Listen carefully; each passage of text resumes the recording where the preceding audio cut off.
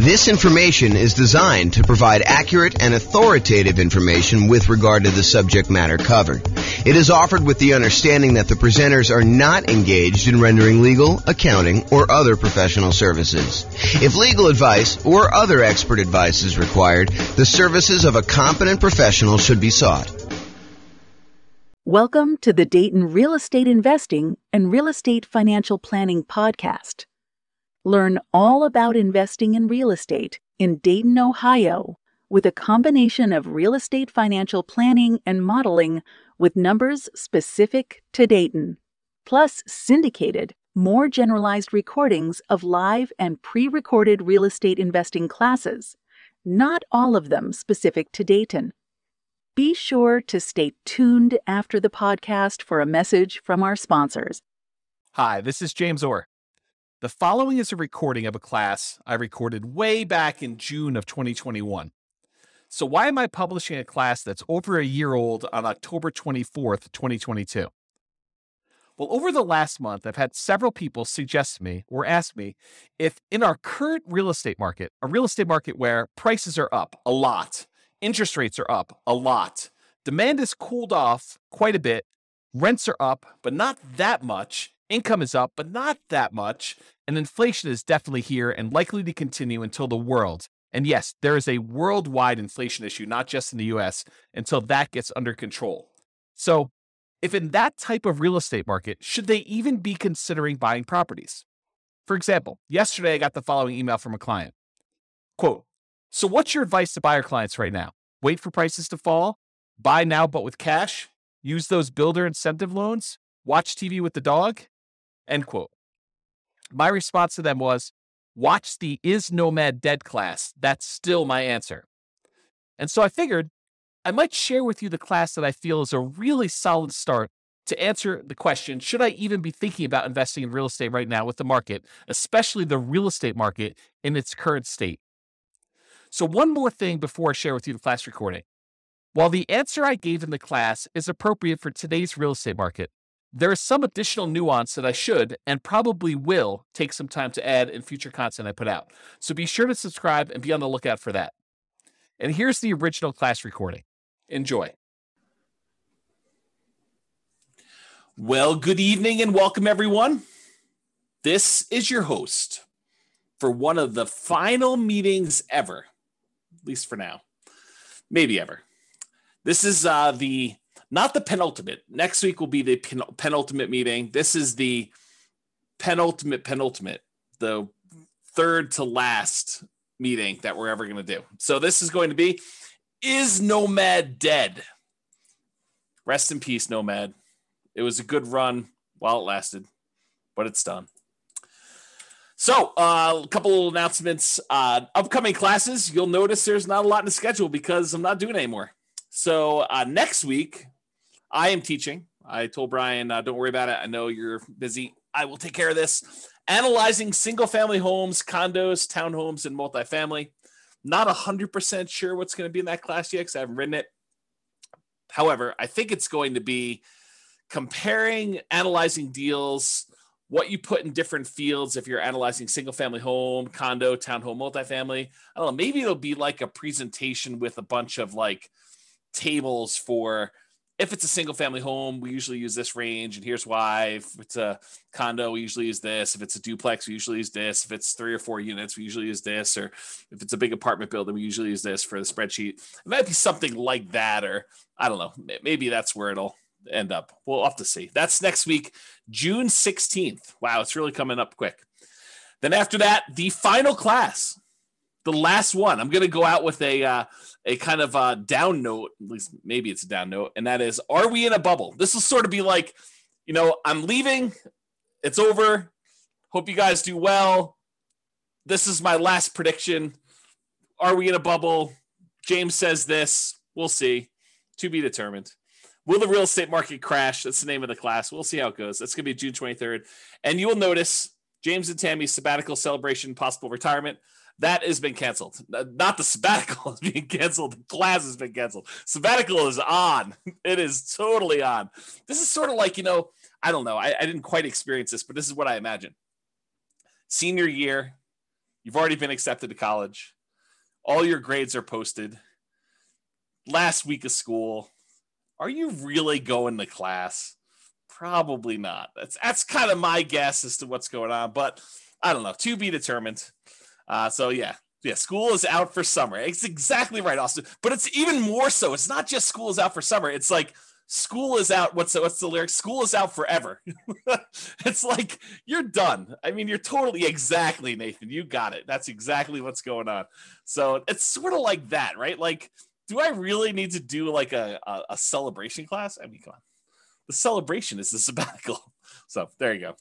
Quit saying forever. I really don't know if it is forever. I honestly don't know. It's not like I'm trying to be vague and kind of like do a little sleight of hand or anything like that. We are definitely taking off 3 months. I think there's a really, really good chance that turns into some variation of 6 months. Maybe just, pop our head up for air. Any clients need anything. Otherwise, we're going back into the sabbatical for another 3 months through the end of the year. And if I had to handicap it at this point, I'd say 10%. 10%. That's done forever. We'll see how it goes, though. All right, those are upcoming classes. And there's nothing else in the calendar. Like, go check the NCRAG website. There's nothing else up there. There's no more coming. That's all you got. So, for one of these last classes, I don't know. I'm a big believer in rewarding promptness, like people that are on time and show up on time and do the right thing. I'm almost tempted to like do something really special for people that actually show up for the 6 o'clock kind of like start of the class instead of the 6:05, 6:10, 6:15, sometimes 6:30, sometimes 7 o'clock, people that roll in. Occasionally, I'll see someone like RSVP and register for the webinar at like 7:40, like as if they're going to go and join the webinar at that time. I'm like, really? You're showing up like with the last 20 minutes? There you go. So, all right. So introductions via chat, if you would be so kind, for one of the last times. Please make sure you switch over to all panelists and attendees. And then who are you and where are you from? And do you believe Nomad is dead? I mean, a part of this is what is it? I do believe in fairies, or where you knock your feet together or sprinkle dust or whatever. I don't even know what the thing is, but do you believe Nomad is dead? And if you want to throw in why or why not, please do. Go ahead. There you go. Figure that out. And then, of course, if you do have questions throughout the webinar, please do use the chat window. I actually look forward to some questions. I think it's an interesting thing. Keeps it lively, keeps me on my toes. I get to realize that I'm not just talking to myself. So, yeah, Mike's like, I don't know if it's dead. That's why I'm here. I'm here for you to tell me if it's dead. Oh, man, I could go off on a tangent about that comment right there, Mike. I mean, really? You're relying on me to tell you if it's dead or not. Oh, man, I should go off on a tangent. I'm not going to, though. I'm going to be nice. There you go. Here to learn. Nope. If people are saying, nope, it's not dead. We shall see, right? We shall see. All right. This is my new little warning slide. I like this. There's an attorney that did some continuing education. Tammy sent this over to me and a friend of mine, and I kind of liked it so much I kind of commandeered it. I borrowed it, so it's largely his. So why you should not consider anything I say as advice or even reliable information or education. Oh man, wait till the end to tell you this. Hey, I'm probably not your realtor. For some of you online, I am your realtor, but I'm probably not your realtor for most of you guys. I'm not your attorney. I'm not an accountant. I'm not a CPA. I'm not your advisor. So I'm not doing this. This is not advice for you, like customized or personalized. Facts do vary greatly. So I can tell you something, and it could be absolutely true in this really narrow context, this really narrow kind of like space where it exists. But it could vary a lot depending on who it is and what's going on there. Chances are I don't know what I'm talking about. So there you go. How's that for a disclaimer? Chances are good. I just don't have a freaking clue. I have no idea what I'm talking about. I don't always get good sleep, and I may be fuzzy brained. So there you go. And allergies have kicked in. I don't know if it's allergies have kicked in for you guys, but man, maybe yesterday or today, it's just rough. Like the allergy is like definitely headachy, fuzzy headed, or maybe it's something else. I don't know. I have to see about that. I'm easily confused. Maybe you are too. So there you go. That's my new disclaimer. Oh, there you go. Oh boy. Okay. Is Nomad dead?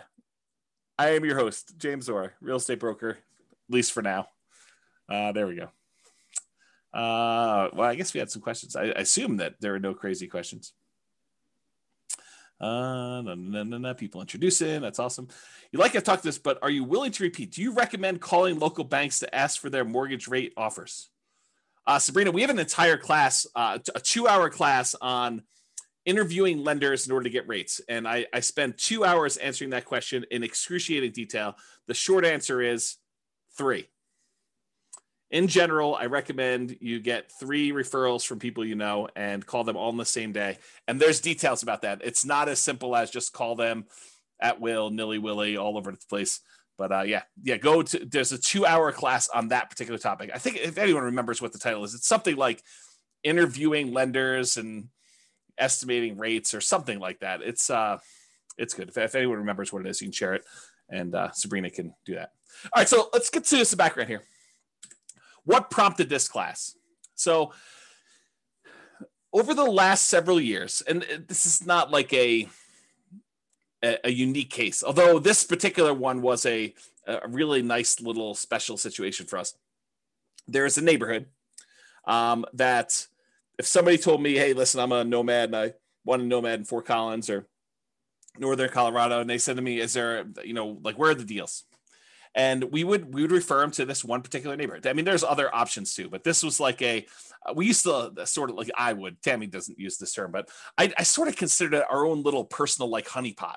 It's like, if somebody wants to kind of buy a house, this is like a really good little deal, a good neighborhood that was good for nomads. We knew the rent ratios, we knew the prices, and the builders were reasonable, prices were good, and I thought the location was good and kind of like how things were there. So I'm gonna share with you some numbers from a particular client, and I sort of rounded and stuff like that. And I happened to talk to this client today, and I told them, you're gonna be famous. I'm not gonna mention you by name, but it's all about you. And there's other clients that they could literally be thinking this is about them had I not told you that I talked to this person today and told them they were going to be famous, because there were more than one client that did this neighborhood and did multiple properties in there. Now, I don't think it's the real estate investor loan comparison deep dive, although that's a good one too. I think the class, I'll have to go look it up. It's something like comparing loan programs or comparing lenders and stuff like that. It was probably 2 years ago. It was before the COVID stuff, because we had it in person. We had it live, and I printed out sheets from a whole bunch of different lenders, and I showed you how to compare lender programs and how to call them all. That it was around there. It's probably like a late in the year. I felt like it was fall or snowing or something like that. Or well, maybe it was spring. I don't know. Maybe I'm misimagining. All these classes merged together. They merged together. All right. So continue on with my kind of like what prompted this class. So this property, it's all the same 4-bedroom model. It's the exact same builder. And in most cases, this client was going under contract months before they actually close. So the pricing sort of is delayed, right? Like you go under contract in October and you don't close until April or May. It's like that long of a building time. So there's a little bit of delay between when they went under contract and when it actually is delivered to them. So here are their numbers and why this class exists, is the Nomad Dead kind of class exists. So in April of 2018, this client purchased a property, it's 4-bedroom property, the same builder, same model, for $354,000 with about $10,000 in options. They did flooring or fencing or something like that. So it was really about $344,000 for the base price of that particular model. In June of 2019, a year later, they decided to do this nomad thing where they're going to buy a property, move in for a year, live there. Then at the end of the year, they're going to convert that one to a rental. They're going to go buy a new property. They're going to move into that, buy it with 5% down or whatever they're doing, 3% down, 5%, 0%, something like that. And they're going to move into the property and live there. And then they're going to repeat this process where they convert that one to a rental and move into another property. And that's what Nomad is in general. So in June of 2019, the client purchased the exact same model from the exact same builder in the exact same neighborhood for $360,000. And this one had about $3,000 in options. So it was about $357,000 for the base price. So previously the base price the year before, plus a couple months or plus a month or two, was $344. Then it went up to $357. That was about a 3.77% per year increase in home prices. Now, when we do deal analysis and we talk about modeling stuff and everything else, we typically, historically, have used 3%. So is getting a 3.77% increase in price good or bad? I mean, I think it's neutral, right? Because in some ways it helps you. Any properties that you own have, in theory, gone up that much in value. And any properties that you're about to buy are a little bit more expensive. So it hurts you there when you're going to buy properties and do that. So it ended up being 3.77% increase 1 year to the next. Totally within what I would consider a reasonable range of what the property value had gone up from between April of 2018 and June of 2019. And we typically model that 3%. Rent at that time when they rented the property, because remember the first year they lived in it, so we didn't know what rents were, and that's a problem with a lot of times when we're buying, especially in a new construction neighborhood, and we don't have a lot of rent comps. We're guessing what rent will be, and it's not even what rent will be when we buy it, which it's going to be in like 5 months from when we go under contract. It's what rent will be a year from after we buy it and we move in, and we're going to convert it to a rental. So we're sort of like guessing as to what rents will be in some cases 18 months or more out. Sometimes tricky to do that. So it turns out rent was about, and I don't remember what we were estimating for rent. I just remember thinking this is probably going to be a good rental area. Rent was about $22.50 per month. And I honestly think they probably got top of the market. I think they got really, I don't want to say lucky, but there's a range of rents. Rent's not an exact number. And you could advertise, $2,100, you could advertise $2,300, and you could get, somewhere in that range. Might take you a little longer to get to 23, or you could find that right person who works really close to there, or it's directly between two places where the two spouses work. And so it's a great central location. I mean, it's all these reasons why it could be that thing, but rent is not an exact number. And so they got $22.50 per month. I felt as though that was a really good high number for them for rent. I was like, that's awesome. You crushed it. You did really good. So they bought their next property for $360, which is $3K in options. $357 was the base price, and they rented out the one they bought for $354 for $22.50. Okay, so that's what it was, $22.50. Last year in 2020, June of 2020, so like 12 months pretty much since the last one, the client purchased the same exact property, same model, same neighborhood, same builder for $376. And they had about $3,000 in options and upgrades on that particular one too. So the base price of that one was $373 for the base price. That was about a 4.48% increase from the previous year. So again, we usually use 3%. This time it went up 4.48 in a year.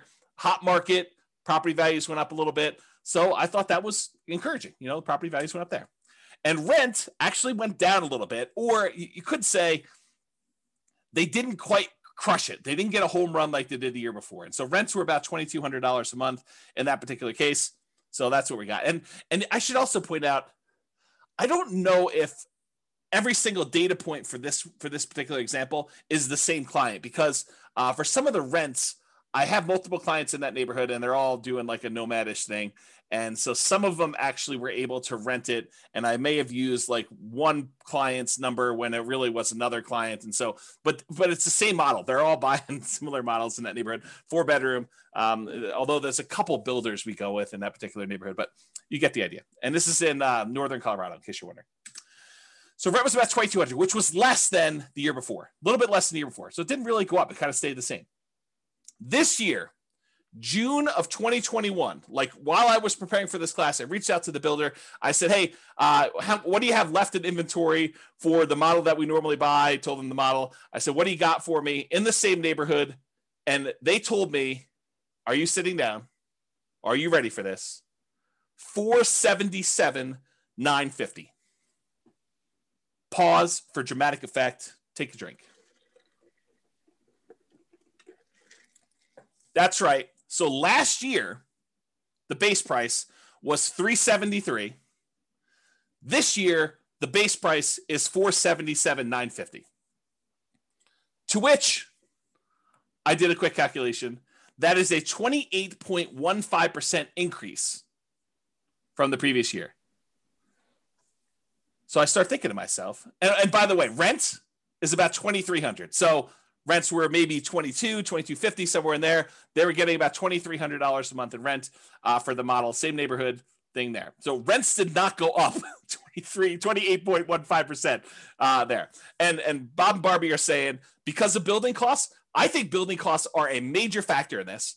Are they the only thing that's going on? Absolutely not. there's just ridiculous demand right now for properties. And so I think it's a combination of increased building costs, lack of inventory, lack of speed, the ability for them to get these properties built. Maybe there's some staffing issues. I heard there's a whole bunch of people that are opting not to work and staying home and collecting some type of pay for not working and, stuff like that. So there's a bunch of stuff like that going on, right? And so this is what prompts a class called Is Nomad Dead? Prices are up a lot, like not just 5%, 6%, 7%, which we could have modeled. I mean, we could have done that, right? So prices are up a lot, like 28.51%. And by the way, this is an extreme example. It's not like where it is every single place, but I think that we're seeing prices increase quite a bit, maybe not the 28.15% across the board, right? You could go find another neighborhood where you're like, oh, prices are up, but not 28%, right? Like quite a bit, but not that much. So prices are up a lot. Demand is up a lot. There's multiple offers on a lot of these properties. There's waiting lists for some builders in order to get into properties now. It's pretty ridiculous right now, which, as an aside, if ever there was a time for someone to take 3 months off, might it be during one of the craziest real estate markets ever, where it's really hard to serve clients because they're having to go out and make 10 offers to get one property accepted, or they have to be on waiting lists even for new construction, or prices have jumped up really fast and rents are sort of lagging behind. If ever there was a time for a real estate broker who was kind of getting a little bit burned out, a little bit, needed a little break, for them to take 3 months off, might it be Q3 2021? I don't know. I'm just saying hypothetically, not saying anything in particular. I'm not calling anyone out by name, not doing any of that, but I'm just saying, maybe. Okay.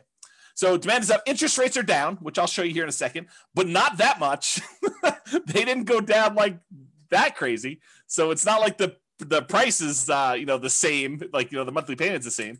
Rents are up, but not that much. I mean, they're not like 28.15%, like it's pretty crazy to think about this nonsense. Income is up. People's income have actually gone up. We're seeing some inflation sort of activities going on where, people applying for jobs are seeing those the wages, starting wages there, and in some cases, people are getting raises. And I don't know, we're seeing a lot of that stuff. It also sounds like you've thought it through. I'm not sure what those shapes are. Is that like a unicorn? Maybe it's a unicorn. And then Bob and Barbie say, especially a broker that doesn't want to be a psychologist due to buyers able to get the house. Yeah, right. It's hard. You go read a lot of these articles about agents and how they're really struggling, and there's just a lot of stuff. So income is up. Signs suggest that inflation is already here, and that it's likely to continue. I mean, we're seeing signs of that happening right now. So you've got all these kind of factors coming in, which prompts me to ask, hey, is Nomad dead? Like, has the train left the station? Am I too late to the party? If I just learned about this thing, if I just went online, I saw your class, I'm like, oh man, this Nomad thing, this sounds really, really good. And then you like see the numbers I was using in, I put it back on the shelf. I probably shouldn't have done that. If you see the numbers I had in the Nomad book that I used to give away when people came to class live, and you're looking at these things and you're like, 230, 240. Can we still buy houses for 240? And then you're like, and you're like, what is going on here? Like, how does that even work? Like, is it too late? I mean, the numbers you were using before, those seem really, really different. I can't get any to look anything like that. Begs you to ask, is Nomad dead? Am I too late? Is this like even going to happen for me? Should I even bother? Or are you like, oh, it always happens to me. I find out about something. Had I only been buying properties like this particular client of James, the property he bought for $354, once these ones sell for $477, those become comparable sales to show that that's probably the new value for someone trying to buy a property. It's about that when the new ones become comparables for the ones that they bought, 3 years ago, whatever it is, for $354. So what is the difference in price between that? Is that like $120,000?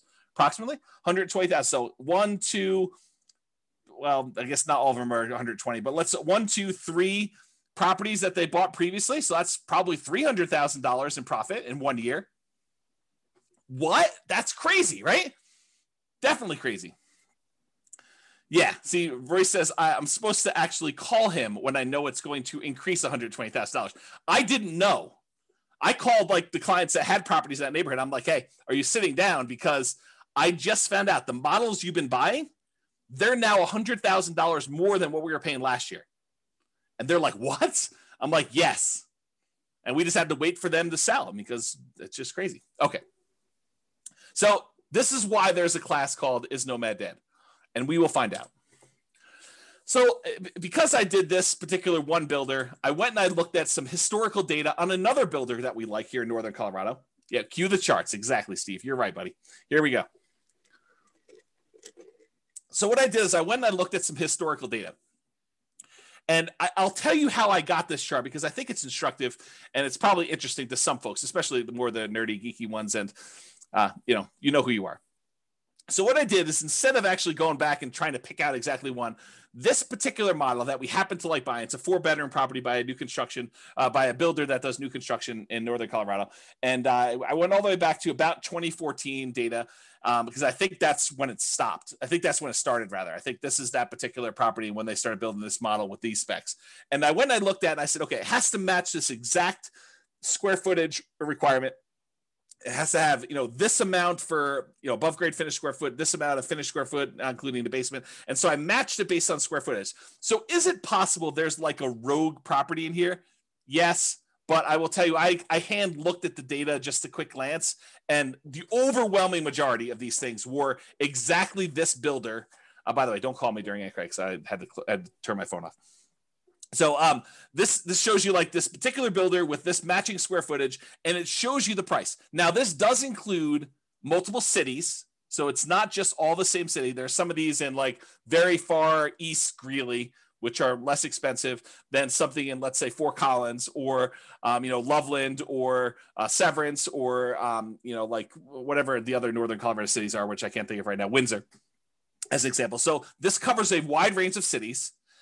And it also covers a wide range of what upgrades people do.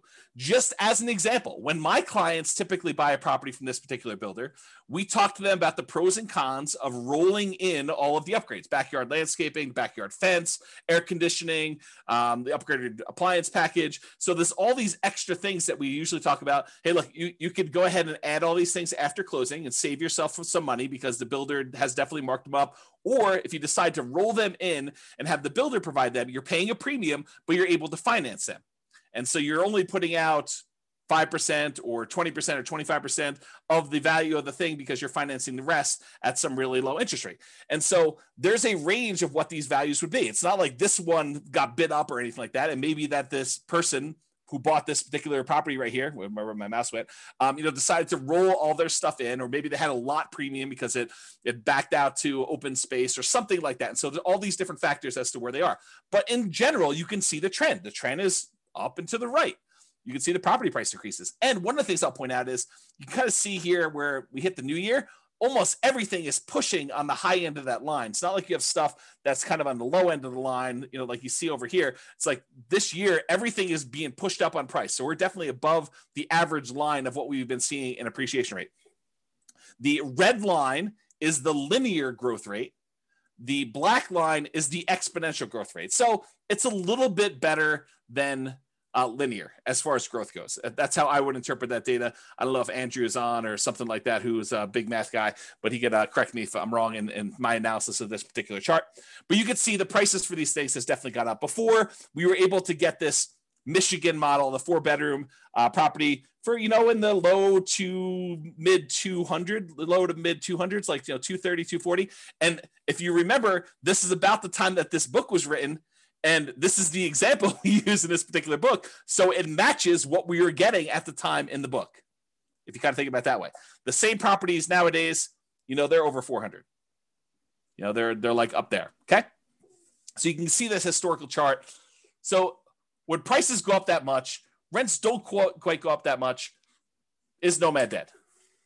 All right, so I'm going to do some comparisons, because I think that's what you want to know, right? You're like, hey, listen, I read the 2015, the original Nomad book, and the numbers are not what they are today. Yeah, no joke, right? So let's go think about Nomad then and now.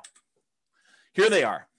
So back in the 2015 original Nomad book, the purchase price we used was $238,875. That was the base price with some upgrades thrown in for buying at the time, it was basically a Michigan model, although you could make an argument it was any other house that was similar characteristics. It didn't have to be that, but that's what we used when I modeled it. Okay. So it's $238,875. The purchase price today for that same model with the same upgrades, $437,375. Now, this is not a true compounding annual growth rate comparison, right? Because it's not like we have the same house and the same house sold. It's like you have the same house that may be in a different neighborhood. It may be in a metro district. It may not be in a metro district. It may, on average back to better location or be in a better, a place, a better city, any of these things kind of factor. So it's not truly a compounding annual growth rate, but I did do the math for you that says, hey, look, if they were like 240 or so back then, and now they're 440 or so right now, what is the annual growth rate for that 6-year period between those? Turns out the growth rate for those properties during that time was about 10.61% per year, compounding annual growth rate. Craziness. Okay. So we were estimating 3%. So when properties do better than that, it helps you for all the properties that you own. It hurts you because you're buying more expensive properties as you're moving forward. So it helps and hurts depending on where you are in the process. Now, back then in 2015, the interest rate we used when we did our deal analysis in the book was 4.5%. And we talked about using a lender paid PMI, private mortgage insurance. Go watch the whole 2-hour class on private mortgage insurance. I'm not going to cover it here in detail, but basically the lender increases the rate slightly, and instead of charging you a monthly PMI payment, it's included in the interest rate. Okay, so that was a 4.5% lender paid PMI rate, the overall interest rate, with 5% down. Today, maybe not today, but when I did the comparing loans class, I called to the lender. We did a whole spreadsheet on this. The interest rate was 3.625% with lender paid PMI with 5% down. So it was 4.5. Now it's 3.625. So that actually got better. That might help us, right? Stephen says, where do we watch the older videos?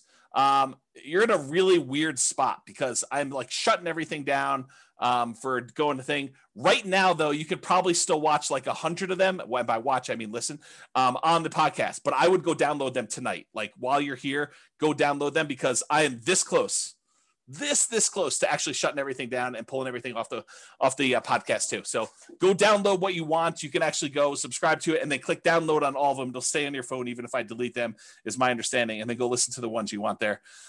If somebody wants to put the thing on there, I think it's Nomad Real Estate Investing Podcast. But if someone happens to have the link and is willing to be nice to Stephen, you can put them on there. Okay, so I'll continue with the class up. So interest rates were worse, 4.5. Now they're better, 3.625. And then the estimated principal, interest, taxes, insurance, that's PITI, plus the HOA, plus the PMI. If you add up all of those things as the monthly cost, before in 2015, when we did the book, it was $13.88 and a penny. I just went back and I recreated the calculations and I figured out what the payment was. $13.88, round up, called $1,400, about $1,400 for the payment then. Today, to buy the same house, $440,000 approximately at the new 3.625% interest rate, the payment is about $2,306. Wow, my phone is blowing up tonight. Not sure. Maybe people think I'm already on sabbatical. I'm not teaching class anymore. So $2,306, 79 is the new payment there. If you kind of do a compounding annual growth rate for that, like if you pretended that, it went from this to that, that's 8.84% compounding annual growth rate per year. So if you think about it, it went up, but not quite as fast as the price did because interest rates came down. So the payment increased, but not as much. It still went crazy. I mean, it's like 8.5%, more than 8.5% per year growth rate on that. Bam, that's like crazy nutso. And then rents. Rents went from, back when we wrote the book, we were getting $1,545 a month in rent on those things. $1,545, as if you can rent the property for $1,545 now. It's like, I don't know, the market's crazy. So $1,545 a month was back then. Nowadays, that same model is probably in the ballpark, depending on what neighborhood it is and kind of what's going on there, about $2,200 a month.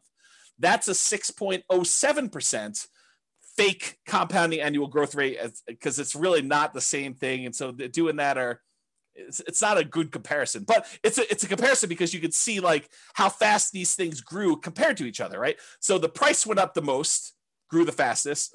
The actual payment amount grew the second fastest, and rents lagged. Rents did not go up as much as prices went up, nor as quickly as the payment actually went up to do that. Okay, Franklin, thank you for posting those podcast links there. I appreciate that. That's for you, Stephen. And then Steve says rents are lagging. Annual takes time to adjust up. Yeah, it's going to take time to do that. But what's great about these properties is you lock in your financing and the price you paid at like whatever the rates were. And if rates went down, which they did, you could actually go and ratchet your interest rate down and improve the financing on it. If they went up, no big deal. You had a 30-year fixed rate financing on there. It doesn't get worse for you. But if it does get better for you, you can take advantage of that and refinance and do like a rate and term refinance or cash out if you really wanted to and do that. Okay. So those were the comparisons between then and now. All right. So the question becomes, is Nomad dead? Should you go, if you could have gotten this before and now it's this, should you even bother? And I think the question I would rather pose to you as kind of like an alternative to this is, do you have something better to invest in? What is your alternative? If you're not going to do Nomad, what are you going to do else?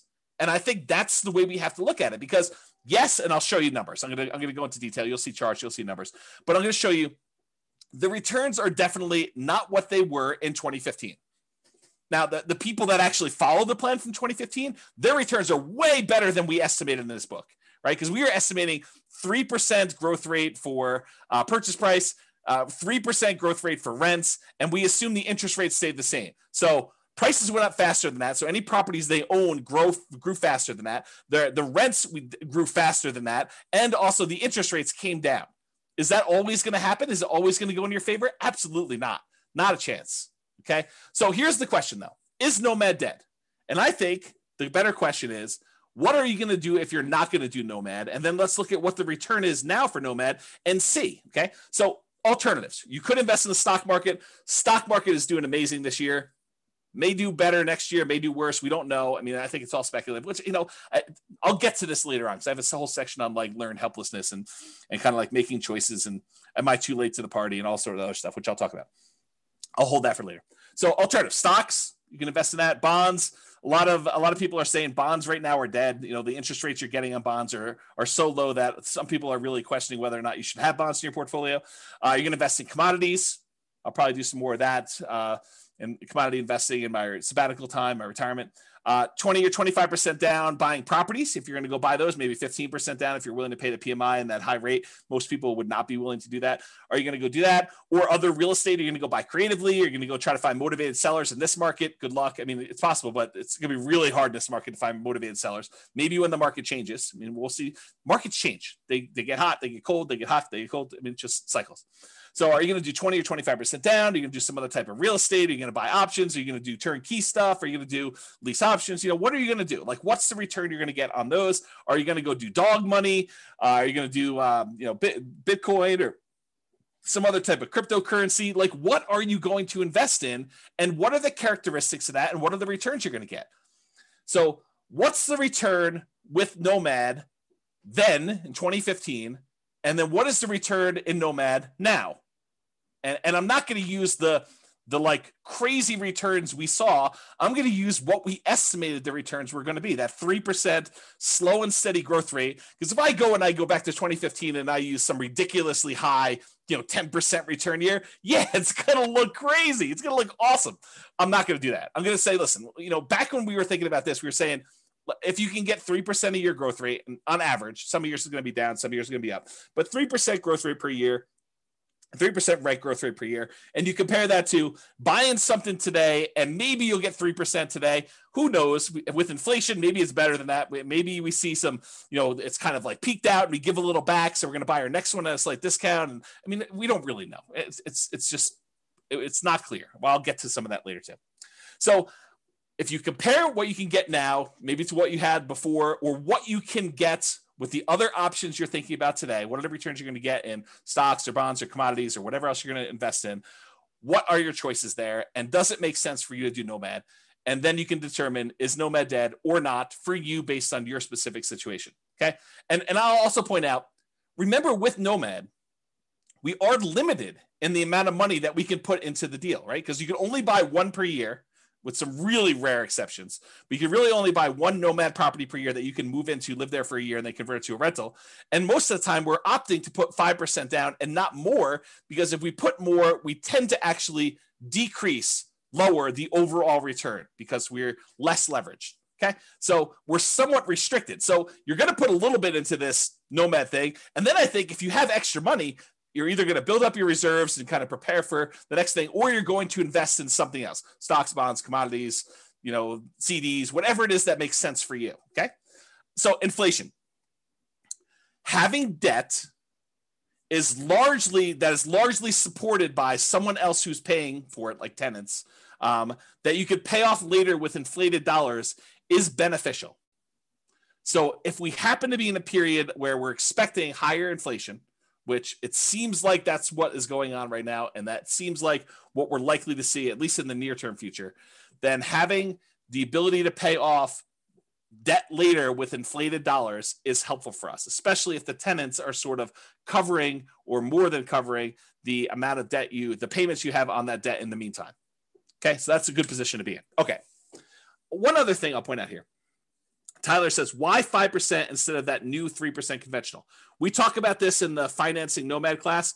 A lot of times doing the 3% might make sense for you if you're short on down payment, but the interest rate is usually worse on the 3% one. And so you need to make that decision for yourself. If you go watch the class on like the loan comparison deep dive, I talk about the difference between a 3% loan and a 5% loan and what the actual monthly payment difference would look like. But if you can only do the 3% because that's where your down payment is, or you'd rather have more reserves, go for it. You're usually limited on how many you can do too. So we do the 5% all the way up to 10 loans or more for owner occupant. The 3%, you're going to be limited in how many you can do. But there's more detail on that in other classes. That's really not a topic for tonight. Okay. You're not committing to 10 nomads. So I want to point this out up front. It's not like you have to decide today that I'm going to do this 10 nomad plan. 10 is arbitrary. I hope you guys know that, right? Like we sort of plan it out for you and put it in front of you so that you can see what it looks like if you go that far out, but you don't have to do 10. You could do 1. You could do 3. You could do 7. You could do 14. You could do 27 of these. Okay. There's no limits, high or low, on how many you have to do. You're choosing to purchase one property.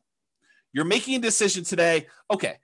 Today, with the knowledge I have, with the information I have right now, with my current financial situation, with my current reserves, with my current amount I've set aside to invest, with my current risk tolerance, with my current family situation, with my current job situation, I am going to either choose to buy one house or I'm going to choose not to buy a house. It's a single decision point. You're not saying, I'm getting married, I'm doing this 10 nomad thing deal. You don't have to decide that. It's 1. Then, once you buy the 1, you move in there, you're living there, you save your money. You continue to educate yourself over the next year. There's zero pressure to do a second one. If you decide you want to do it, great. If you decide you don't want to do it, great. You don't have to do more. You decide if you want to do one more at that point. It's up to you. Okay. You only repeat this if it still makes sense to you. You reevaluate. Here's my new job situation. Here's my new financial situation. Here's my new reserve situation. Here's my new down payment. Here's what I think the market might or might not do. Although, good luck with that. Here's what I think is going to do there. It's like all this stuff you take into account and you decide, do I want to move forward with another one? Yes or no? If it makes sense, you do another one. Yeah. Roy says, speak for yourself. Those numbers say buy 10, obviously. Right. And I think there's a case to be made that you'll get to the next point and you'll be like, what are my options? What else can I invest in? Oh, this Nomad thing is the best returning investment I could possibly make. I'm going to choose to do that. But you need to decide that on your own. There are no promises being made. There's no guarantees in life, period. Okay. So I personally think there is power in making good decisions repeatedly. Think about good habits. I'm a bad example of this, but eating good, healthy food every day, getting good regular exercise, investing in long-term relationships, all those things, the good habits that you put in and make, compounding effects over time, I think you're rewarded for that. but you can get feedback through the Nomad process and other things. But you can get feedback on the Nomad thing, and you can make better distinctions, and you can improve your decision making over time. So next year, you may say, this 2-bedroom property I bought in, the right over the border in Wyoming wasn't the best investment for me. Maybe I'll do a 3-bedroom or 4-bedroom, or maybe I'll come a little bit south into northern Colorado or whatever it is. So you go and you kind of like evaluate whatever that is for you, and you make better distinctions and you make better decisions over time. Does that mean that you are automatically going to make better decisions? No, but you'll make different decisions and you'll say, oh, that was even worse than what I tried before. I should do something different next time, which we'll talk about more when we talk about learned helplessness. Okay. So there you go. So let's take a look at this cash flow power meter, 2015, then and now in 2021. There's a whole class on the cash flow power meter where I explain to you what's going on here, but this shows you a relative measure of how good the cash flow is on a particular property we're considering. And back in 2015, we were right in the middle. This little black line here shows that you were right in the middle, where you would have positive cash flow only if you took into account the cash flow from depreciation, the actual tax benefits of owning that property. Otherwise, it would be slightly negative cash flow. That's what having it in this yellow section means. It means that if you take into account the cash flow from depreciation, the tax benefits of owning the rental property, then this would be slightly positive with cash flow if you take that into account. Otherwise, it's negative. In 2021, even if you take into account the cash flow from depreciation, it's negative with 5% down. That's what this is showing you. It's showing you that it's red, it's negative. You manage it yourself, including the tax benefits, it's negative cash flow right now if you're going to buy properties. So there you go. That's what we're seeing right now. Comparing them to now. Time for a beverage here. All right, here we go. And just to show you a kind of comparison, I showed you the same chart before. This is the 2015, 6 years ago, 5% down Nomad book, right in the middle of this cash flow from depreciation thing. And then I showed you today, 2021, if you put that 5% down, it would be that negative cash flow. If you decided to put 20% down as a non-owner occupant, you did not occupy the property, we're not moving in here with this 20% down, then it would still be slightly negative cash flow. So if you go buy a rental property today in northern Colorado and you bought this particular new construction as a similar example, you'd still have negative cash flow even if you put 20% down. Back in 2015, if you put 20% down, it would be positive cash flow.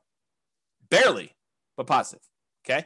And then if you put 25% down and you bought this as a regular rental, you would have slightly positive cash flow. It's in this light green area if you managed it yourself, because this dark green area is showing you what happens when you have a professional property manager in there. So this is the cutoff line between you managing it yourself and having a professional property manager. So you put 25% down. If you're buying this property, you would have slightly positive cash flow if you managed it yourself, or negative cash flow if you had a professional property manager doing it yourself. Same property, just 3 different financing types that I showed you to compare. That's what these 3 different meters show. Okay. Any questions on this? Is this good for you guys? Are you liking this Nomad Dead? Is it interesting? Let me know. That'd be helpful. As I drink my beverage. Okay, it's interesting for at least one person. Thank you, Nick. All right, so apparently there's some other people that I find it interesting too. Okay, cool. So this is the return in dollars quadrant that we typically use. The return on investment quadrant series. We've got return in dollars. We've got return on investment. We got return on equity. I'm showing you return in dollars, comparing the 2015 book to the 2021 if you bought something today, and how does that work? Nathan and Lindsay haven't had a class that isn't interesting yet. Well, that's a very nice thing to say, although you're lacking some exclamation points, I might say, although that's a smiley face. I appreciate that. Love the neediness of the presentation. I'm not sure what neediness. I don't know if that's good. Neediness. Suck up. Yeah, there you go. Roy said, I think he was talking to Nathan and Lindsay about being a suck up. There you go. Royce, you should switch it all to all panelists and attendees so that you can trash talk directly instead of just trash talking to me. And everyone else can do all panelists and attendees too. That way other people can see their stuff. Okay, here we go. So what this shows you is the amount of dollars that you're getting in return in the first year for buying a property this way, and by the way, I do know that you're technically not renting the property in year one as a nomad, but I'm pretending as if you did. Okay. So I do understand you're not really renting it in year one. This is like as if you could magically rent out a property, get full rent when you're supposed to be owner occupying the property. I do this as like an instruction sort of thing, but it's not practical, right? Because if you're doing nomad, you're putting 5% down, you're not able to rent out the property in the first year and move out and do that.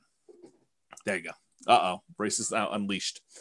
So this shows you the amount of return. So for example, and this uses the same appreciation and rent appreciation numbers as before, but it does use different interest rates. It does use different prices. And the denominator is different because and there's no denominator in this, so it's just return dollars. But we return on investment, the denominator changes because it's 5% of the lower price house or 5% of the higher price house. All right, so in 2015, the appreciation would be $7,166 if we had 3% growth on whatever that was, 240. So it shows you 7,166. On 2021, the dollar amount of your appreciation is much higher. Why? Because you bought a much more expensive house and it still went up 3%. So it went up $13,121. So from a sheer dollars in the bank perspective, it's better to have bought today than it was to buy 5 years ago. Kind of crazy to think about that. Cash flow was slightly ugly before, negative 471. It's really ugly now, negative $4,634 for the year. So that's like negative $400 a month. So beyond the 5% down, you also need to make up that negative cash flow when you go to rent it out.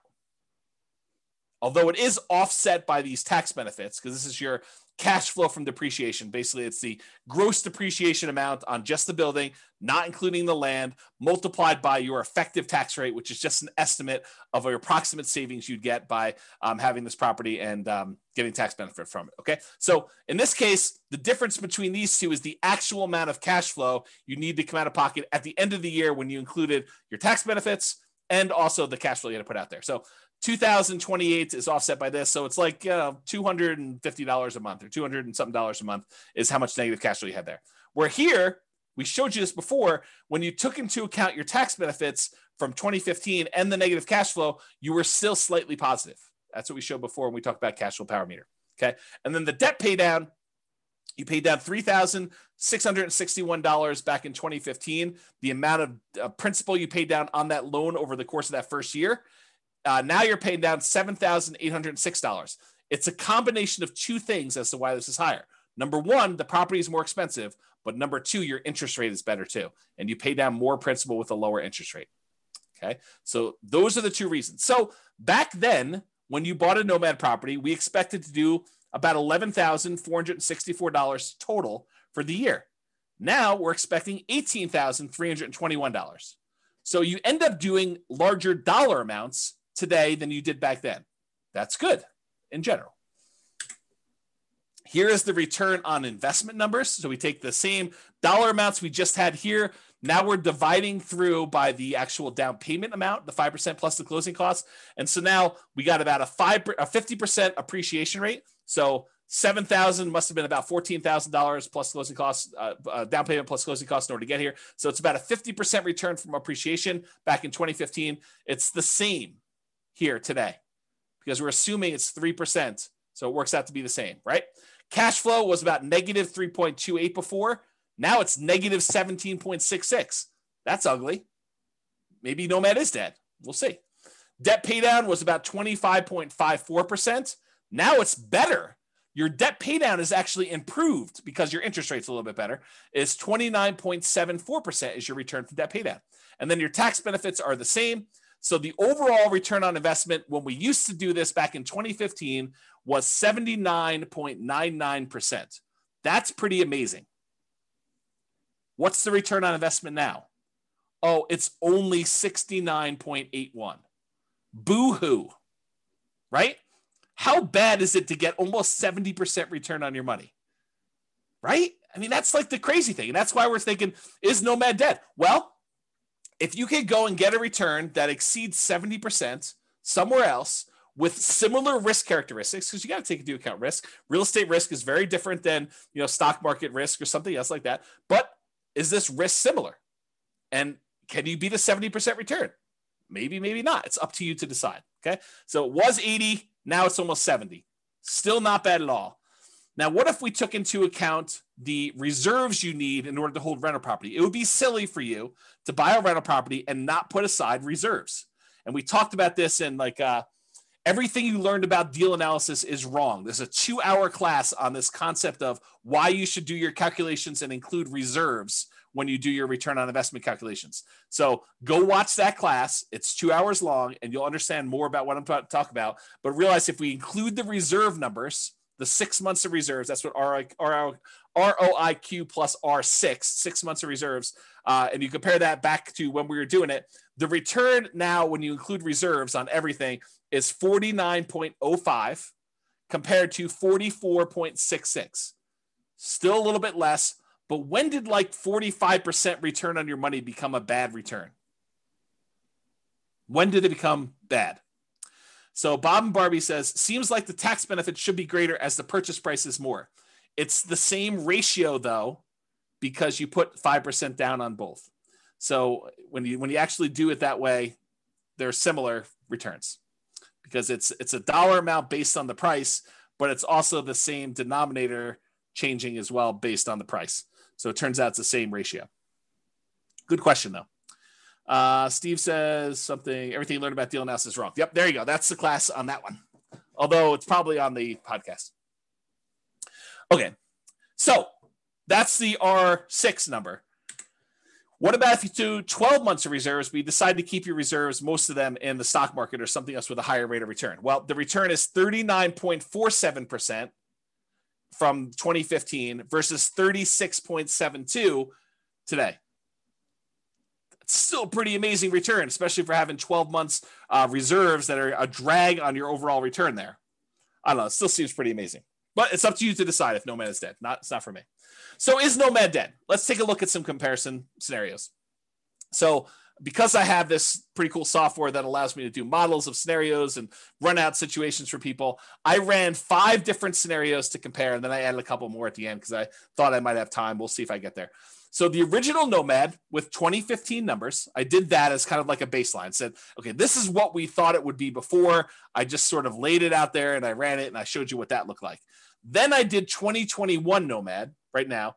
And I did a couple different situations there. I did doing 10 Nomads, which is the most similar comparison to the 2015 ones. And then any extra cash I did in stocks, which is the same thing I did in 2015, by the way.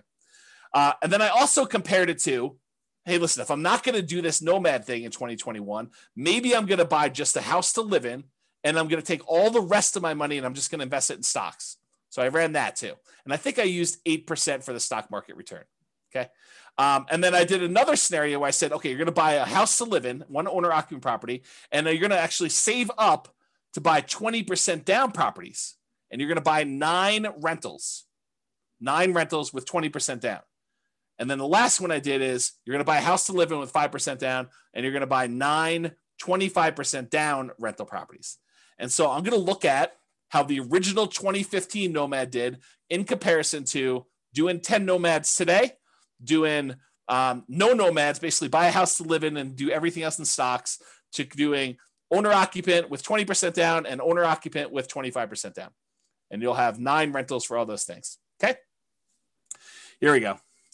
Kevin says, pretty sure I got a 200% return in year 1 at my current house. So Nomad is certainly not dead. There you go. Kevin says it all. And then it says, I heard the same rumor, Austin. Austin says, is the rumor that Royce is teaching during sabbatical true? Maybe. Royce says no. It's not true. That's pretty good.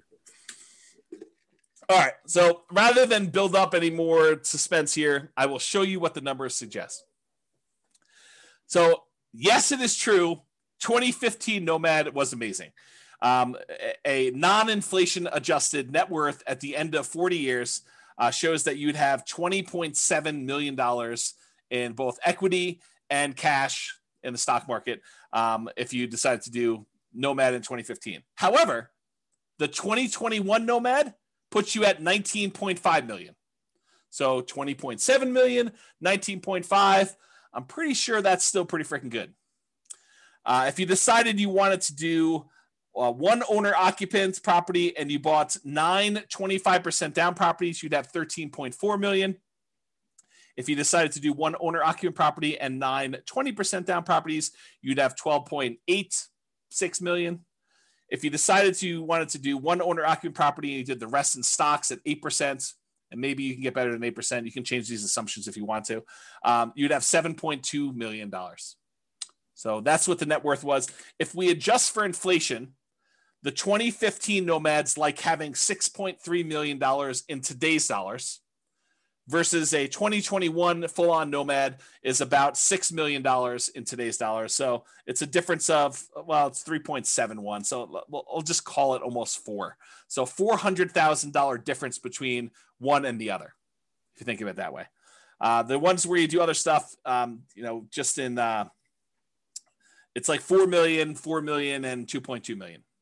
Daniel says, do you have simulation that shows for markets that are slowly growing, stagnant, or slowly declining? Slightly declining. Yes, I do. In fact, the software allows you to do whatever you want. That's why I wrote it. And we have done classes before where I talked about what happens if you're investing during a declining market and stuff like that. So there's like a large number of models you could do, and you can enter your own stuff and say, what happens if the market does a range of values? Like you can do Monte Carlo simulations, stuff like that. So yes, it does all that stuff. Okay. Here's the chart showing net worth over time. You can kind of see the curves. These top two, the red one is 2015 Nomad. The orange one is 2021. So they're pretty close together. Then the next two are buying the 20% down or the 25% down rentals. And then the stock market one lags behind here. But, part of this is assumptions, right? If you thought the stock market could get you 15% return, I bet you this chart looks very different. So you got to go play with what you think you can actually do and compare those to see. All right, so this just shows you account balances. Before was net worth, which included equity, and also your account balance, which we're assuming the account balances are invested in stocks. But if we just look at how much is in your account, 2015 Nomad, you had $13 million, non-inflation adjusted. The 2021 Nomad has you at almost $7 million, non-inflation adjusted. And then the other ones had you at, let's say 3, 2.7, and 5.8. The one where you invest in stocks, the overwhelming majority of your money is in cash because you don't really have a lot of equity besides the one house you bought. So that's why your number is so much bigger than the other ones there. Okay. If we adjust for inflation, 2015 Nomads like 4 million, 2021 Nomads like 2.1 million. And that's partially because the account balances on the earlier Nomad is a lot more because, as you're about to see, with the way that I modeled this, I didn't assume your savings was increasing that much more. So it took you longer to buy these more expensive properties. So it's much slower for you to acquire properties, which means that your cash flow lags a lot. When you did Nomad back in 2015, I assumed you could buy them very quickly. So, and I didn't really change the income much between 2015 and 2021. I think I increased it by 3% a year. So that's why you're seeing a difference there. Kind of tricky. So it shows you your account balances over time. These are the ones where you're buying properties later in the game. So you can see they're kind of like little dips whenever you put a big down payment on a property. And so that's why that grows. And you can see these other ones here. You got the lead. Your cash balance in 2015 is much bigger. So this is what I was talking about before. With 2015 Nomad, the way that I set up the assumptions is I said, you are saving enough that you have enough for a 5% down payment every year. And so, well, maybe not every year because this line looks a little longer, but it was pretty quick. So you're acquiring properties much faster, and then you get to 10 properties very quickly when you're doing 2015 Nomad. Maybe not every 12 months, but pretty close. Pretty close. However, when you did 2021 Nomad, I assume that it took you a lot longer to save up for those 5% downs because I think for a lot of folks, it will take them longer. They're not able to do every 12 months. Now, if you have a great income, you have a great job, or you have money set aside and you have the ability to do this every 12 months on the 12 months, it's going to look a lot better than this. But because of the way I modeled it, it took a lot longer for you to get to the point where you acquire these properties. If you speed this up and it becomes back here, it looks much different. It looks better. Okay.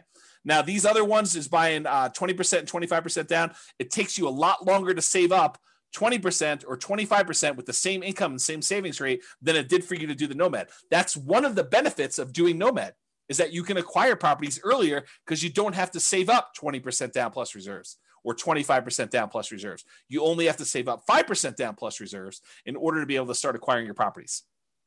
Okay? And then this other one, you basically bought one property and you lived there and you had stocks. So you bought no other properties. That's the one with just stocks.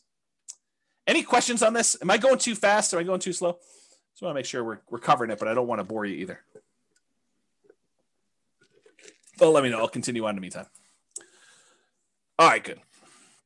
All right, so this is that chart that shows you what phase of financial independence. If you guys came to last week's class, I think it was last week's class. Was it last week's class I went over the stages and phases of financial independence, retiring early, and I covered all those? Well, if it wasn't, it was recently. Yeah, so and so basically it shows you what phase you're in. And with 2015 Nomad, you get to phase 2 pretty quickly, the earliest. Then you actually get to phase 3, and you eventually get to phase 4 in your, before your 40 years is up. With the one where you're doing 2021, since it takes you a lot longer to start acquiring the properties because your savings rate isn't enough to get you to do it really, really quickly, because I handicapped it by showing you a reasonable savings rate, the same savings rate you had before for the 2015 one. Then you barely get into phase 2 where you have enough for lean fire. And you do eventually get into phase 3, but you never make it to phase 4 in that 40-year time period. And with the other ones, you don't even make it into phase 3. You barely make it into phase 2 with these other guys. Okay, and that's the 20% down and the 25% down and the stock one. Okay, you do make it there. And in case it's hard to read when you actually made it, this is the same chart, but it's showing you how many months it took to go into phase 2. So reaching that first goal of getting out of phase 1, working toward your minimum target monthly income till you have enough where you can actually fire. It's lean fire, but it's fire. And so how long does it take you to get there? This is like how long it takes you to get to lean fire. With the 2015 Nomad, it's 242 months. With the 2021 Nomad, it's 357 months. And part of that is because you don't have enough money to acquire these properties every 12 months. It took you a longer time to acquire properties because they're more expensive. It's like a limitation because the properties are more expensive and your savings rate is relatively low. I think I have you saving like $500 a month. So $500 a month is not a lot to be saving to achieve this level of acquisition. Because I think I have you making like $5,000 a month. So it's like 10%. Okay. Okay. And then here we go. 2021 stocks and one owner occupants. That took you 449 months. When you do the 20% down ones, it's 453 months. When you do the 25% down, it's faster. It's 421 months. So it shows you how long it took you to get to lean fire. I guess I didn't show any other charts. So this shows you your total true cash flow for all the different plans. So how much cash flow plus your cash flow from depreciation you have on all the properties. With the 2015 Nomad, you have about $30,000 a month by the time you're done. With the 2021, you have about $27,000 a month when you're done. With the 25% down ones, you're about $22,000 a month. And with the 20% down ones, you're at 18. You don't have any cash flow from your rentals when you do only stocks because you only have stocks. You don't have any rentals. Okay. And if you adjust for inflation, the 2015 one is like having $9,000 a month in passive income today. And realize you did this model earning $5,000 a month. So it's more than what your lifestyle was when you were working. You can adjust your own numbers to see what this looks like. And then 2021 numbers, you have about $8,400 a month and change. And this is also continuing to grow because all of your properties are not paid off yet. So realize because you delayed your properties acquiring them, you still have ones that could pay off. So this number will go up for that. And then doing the 25% down ones, it's almost $7,000 a month. With the 20% down ones, it's almost $5,700 a month from there.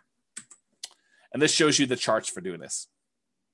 These little blips are when you buy a property and you have 1 month where you do not have to pay your mortgage. That first month where you acquire property, there's a delay and you having to pay that mortgage. So you have a little blip, and that's what those little blippy lines are for. You don't have it when you do the owner occupant because you're not a rental when you buy the property. So you don't have the extra income. Okay, so it shows you those. See that over time. It's the same numbers from before. All I did is I showed you it over time. Then this is a deceiving chart. It's deceptive. It's really deceptive. Actually, I almost contemplated not including it, but I wanted to show you because you're looking at this. This shows you the cumulative, the sum of all the negative cash flows you've had on your property. Once you've kind of taken into account the tax benefits, but you'll think to yourself, man, there's not a lot of negative cash flow going on, even in the 2021 ones. But James, you told me there was significant negative cash flow when we did the 2021 properties. Why isn't there, this negative cash flow kind of starting in month 13 once we convert the first one to a property, convert the first property we bought to a rental? And the reason is because it took us a long time to be able to buy the next property, to save up enough money to buy the second property so that we didn't have this negative cash flow for a long time. The longer you wait, the more your rents have increased, the less negative cash flow you have for when you buy that next property. And so it turns out we didn't have a lot of negative cash flow because we delayed buying these properties for a much longer period of time. If we look back at as to how long it took us to acquire them, you can see here, we didn't actually buy the second rental, the second property to move into and convert the first one to a rental till like month 51 or so. And by then it had positive cash flow. And then it took us like another almost 4 years in order to buy the next one and have 3 properties. And then these times got shorter and shorter, such that it wasn't until we got to like right in here or so that we started to have some negative cash flow at all. Right? So that's why this chart is deceptive. Because if you really did have some extra savings or some money sitting aside where you could buy these properties much faster, then you would have this negative cash flow earlier and it would contribute. But even so, even with like the slow kind of working through this thing and taking your time to do this, the negative cash flow for acquiring all 10 properties combined is less than $30,000 for all of them when you're doing that. And when you buy the 20% down ones, you still have a little bit of negative cash flow, which we talked about before. So that's this little negative cash flow here. That's less than $1,000. It looks like maybe close to 1,000 over here. But when you do the 5% down ones, and using today's numbers as Nomad Dead 2021, you'd have negative cash flow later on, and if it was earlier, it'd be more. But still, part of your negative cash flow is you're not putting more down. You only put 5% down, so you're really deferred down payment over time. Okay. All right. Total equity shows you this. You have more equity with 2021 because they're more expensive properties. So your equity is 7.7 with 2015 Nomad, 12.5 million with 2021 Nomad, about 10 million and change for both the 25 and 20% down. And then you only have the equity in the owner occupant property when you do stocks. If we adjust, I guess I didn't do inflation adjusted. I did total true net equity if you actually had expenses on your property when you did it. And it shows you what the numbers for true net equity. You can go look at that if you want to, but I'm not going to cover it. Okay. This shows you your total mortgage balances over time. Jason says, James should teach one class a year now. This one. Right? Because it compares like what reality is now to what it was whenever we were thinking about it. All right. This shows you your total mortgage balances. The red line shows you the numbers from 2015. So you were acquiring properties relatively quickly, and you got up to the point where you had your 10 properties. It was under $3 million in total mortgage balances. And then over time, you're paying those off. And so it's just sort of declining, and you're almost completely paid off of all mortgages by the time you get to 40 years because you were pretty much done buying properties at 10 years. It takes 30 years to pay them all off. Okay. With the 2021, though, because you acquired properties more slowly, you ended up having a much higher mortgage balance total, and they're not even close to being paid off by the time you still owe $2 million on this, almost $2 million by the time you get to your 40. And the 20% down, the 25% down is even worse because you can't buy properties as quickly because you got to save up more money. You got to save up 20% or 25% to get to these. And you can see that here. Okay. And then of course, the one where you just bought stocks, you just bought the one property to live in and you paid off your mortgage after 360 months and then you don't have a mortgage at all. That shows you your mortgage balances over time. Okay.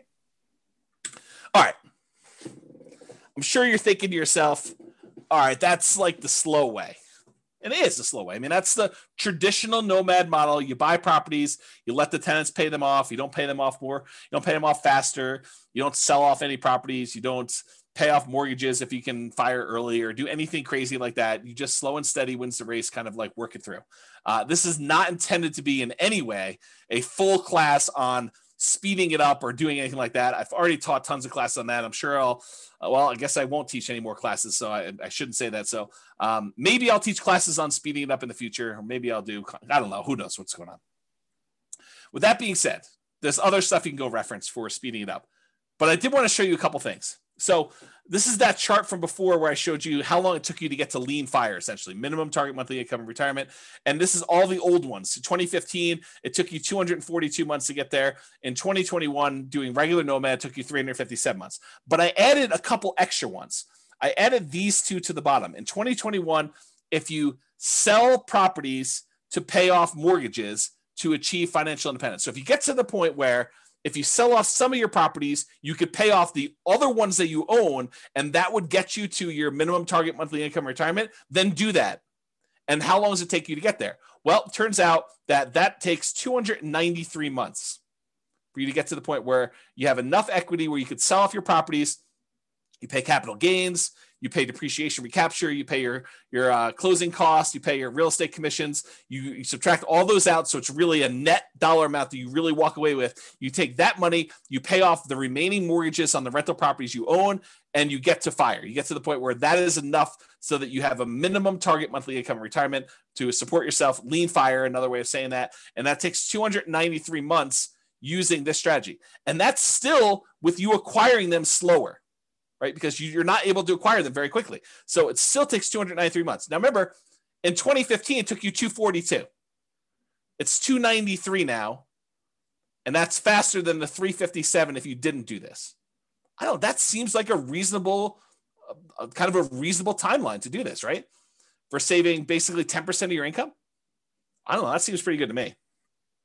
And then this last one is if you sell off all of your properties and you use the proceeds to invest in the stock market, and you had the money in the stock market produce I used 4% safe withdrawal rate. So instead of having rentals, you have 4% safe withdrawal rate, and the money is all in the stock market now. It takes you 291 months to get to the point where you have enough equity in your properties after capital gains, depreciation recapture, closing costs or transaction costs, real estate commissions. So the net you take away, you put into the stock market, and if you took a 4% safe withdrawal rate, that would allow you to have your minimum target monthly income for retirement. It took you 291 months to do that, okay? Which is a couple months faster than selling off some properties to pay off the other ones and do it with rentals. Some people would prefer to have free and clear rentals when they retire. Some people would prefer to have their money in something else like the stock market, and it could be anything else. I just happen to use the stock market as an example, okay? Any questions on this? Now, this one is the minimum target monthly income retirement. This is lean fire. This, though, is your ideal target monthly income in retirement, which is a higher dollar amount. I think I used $10K a month. I think I used $10,000. I think this is I think this is the point to get to $5,000 a month. I think this is the point to get to $10,000 a month. And you can see that how long it took you in 2015, 353 months in order to get to your 10K a month income, passive income, versus 2021 took you 417 months to get to 10K a month of passive income. And then here, the sell off the properties and achieve fire, it actually took you longer to do it, 428 months, and it took you longer, 460 months to do that. So it would have been better for you to just do the traditional plan here and get there. Okay. All right. Which, by the way, makes sense because you sold off your properties much earlier so that you could retire earlier. Like, I don't want to leave this here and have you guys think, well, why would I do it then? Because you actually got to retire at month 293, and then you still achieved 10K a month income by month 428. So it's a little bit longer to get to your 10K a month, but you still got to retire earlier than you did before. That's why you'd still do it. Okay. In case that wasn't clear. All right. So, someone who is on, I won't name their name, would appreciate this. So a client of mine reached out to me. Let me answer the question and then I'll come back to the story. So Cece says, why was it slower for the 10K per month? Because it took you longer. It took you this much time in order to get to the point where you had $10,000 a month coming in. This is the amount of time it took you to get to $5,000 a month coming in. So you got here, and then you still need to go a long ways to get to 5K a month more. And so that's why it took longer to get there. If it's not clear, ask me at the end for questions. We can talk about it some more.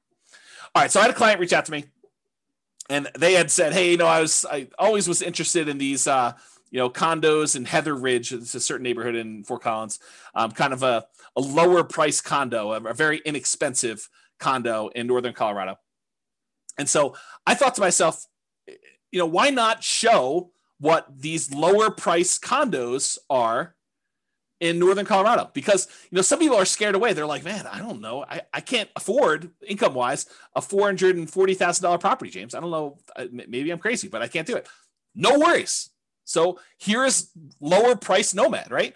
So there were 9 condos listed or sold in Fort Collins, in Heather Ridge in 2021, in the last 6 months of this year, in what probably is the hottest, craziest market I think I've ever seen. There were 6 properties that were for sale. The 1-bedroom version sold between $163,000 and $180,000. A lot more reasonable, even more reasonable than the 2015 Nomad book. The 2 bedrooms sold between $210,000 and $225,000. Still less expensive than this. And so here are the return on investment quadrants. I think this is the 1-bedroom one. This is the 2-bedroom one. I just did Brian's spreadsheet to kind of show that. And so you could see this is the appreciation. This is the appreciation. This is the cash flow numbers. It's still negative cash flow. This doesn't solve your negative cash flow issue because the rents we're getting on these is commensurate with a 1-bedroom or a 2-bedroom. Okay. So the cash flow is still negative, but it's a lot less for you to get in. It's 5% of these prices instead of 5% of 440 to do it. Okay. So I guess what I'll talk about this is, and the overall return, I'll do that and I'll talk about what I want to talk about. So the overall return was 45.3, still pretty good. And this return was 50.7. Not bad at all. And so what I was going to say is this, right? And this sort of relates to what's coming about the learned helplessness, but I'll say it here, and then maybe I'll give you a break, and I'll come back a little firmer, a little harsher, a little bit more direct later on when I talk about learned helplessness and some of these things. So here's what I'll say: start where you are. If you're in the income or down payment savings or whatever it is, where Heather Ridge is what makes sense for you based on where our market is, then start here. Don't decide not to do anything or get frozen because you can't do these $440,000 new construction properties. Do what you can. Now you may say to me, but James, I don't want a 1-bedroom property. I don't want a 2-bedroom property. I really want a 6-bedroom property with a swimming pool and horses and 3 acres on Mountain Avenue in Fort Collins. And it has to be all brick and have like character and be on the National Historic kind of like property thing, and I want to pay less than $100,000 for that. Yeah. See, start where you are. You can want all these other things, but if that's not what you can afford, then that's not what you can afford. So do what you can. And if it means making a decision to live in a property that's, $180,000 or $225,000 or whatever it is, in order to start down the road of achieving your goals, then you do that. So that's what I would say. Kevin says he sold off houses to reach the minimum retirement income. Then you're limping into the ideal income limit. That's correct. Yep. That's another way of saying it, Kevin. You're right. Okay. So why Nomad? And I should be clear. I did include examples of 20% down and 25% down. I didn't do like all the creative financing stuff or all these different alternative investing strategies, but a lot of what I said tonight could be just as easily applied to any other real estate investing strategy. The fact that property values went up and interest rates went down and rents didn't go up quite as much. A lot of what I've been saying applies to all these other strategies: 20% down, 25% down, 30% down, buying properties all cash. Like the same stuff applies. Okay. But why Nomad in particular? Well, one of the reasons we tend to look at Nomad is it's a lower amount of down payment needed to get started than many other real estate investing strategies. So with a lot of other strategies, you need 20% down or 25% down. If you only need to save up 5% in order to start acquiring properties, that happens a lot faster. Okay. You can do it with nothing down. So if you don't have any down payment, but you've got good income, you can go to Severance, you can go to Windsor, you can go to Wellington, and there are nothing down loan programs, USDA, VA, if you happen to be a veteran. You could do some of these like local banks have nothing down loan programs. There's definitely restrictions. You got to be able to qualify for the loan. has to be within a certain range of price. You got to have a certain amount of income. So and a lot of times, depending on the loan program, it has to be in a certain area. But you could do it with nothing down.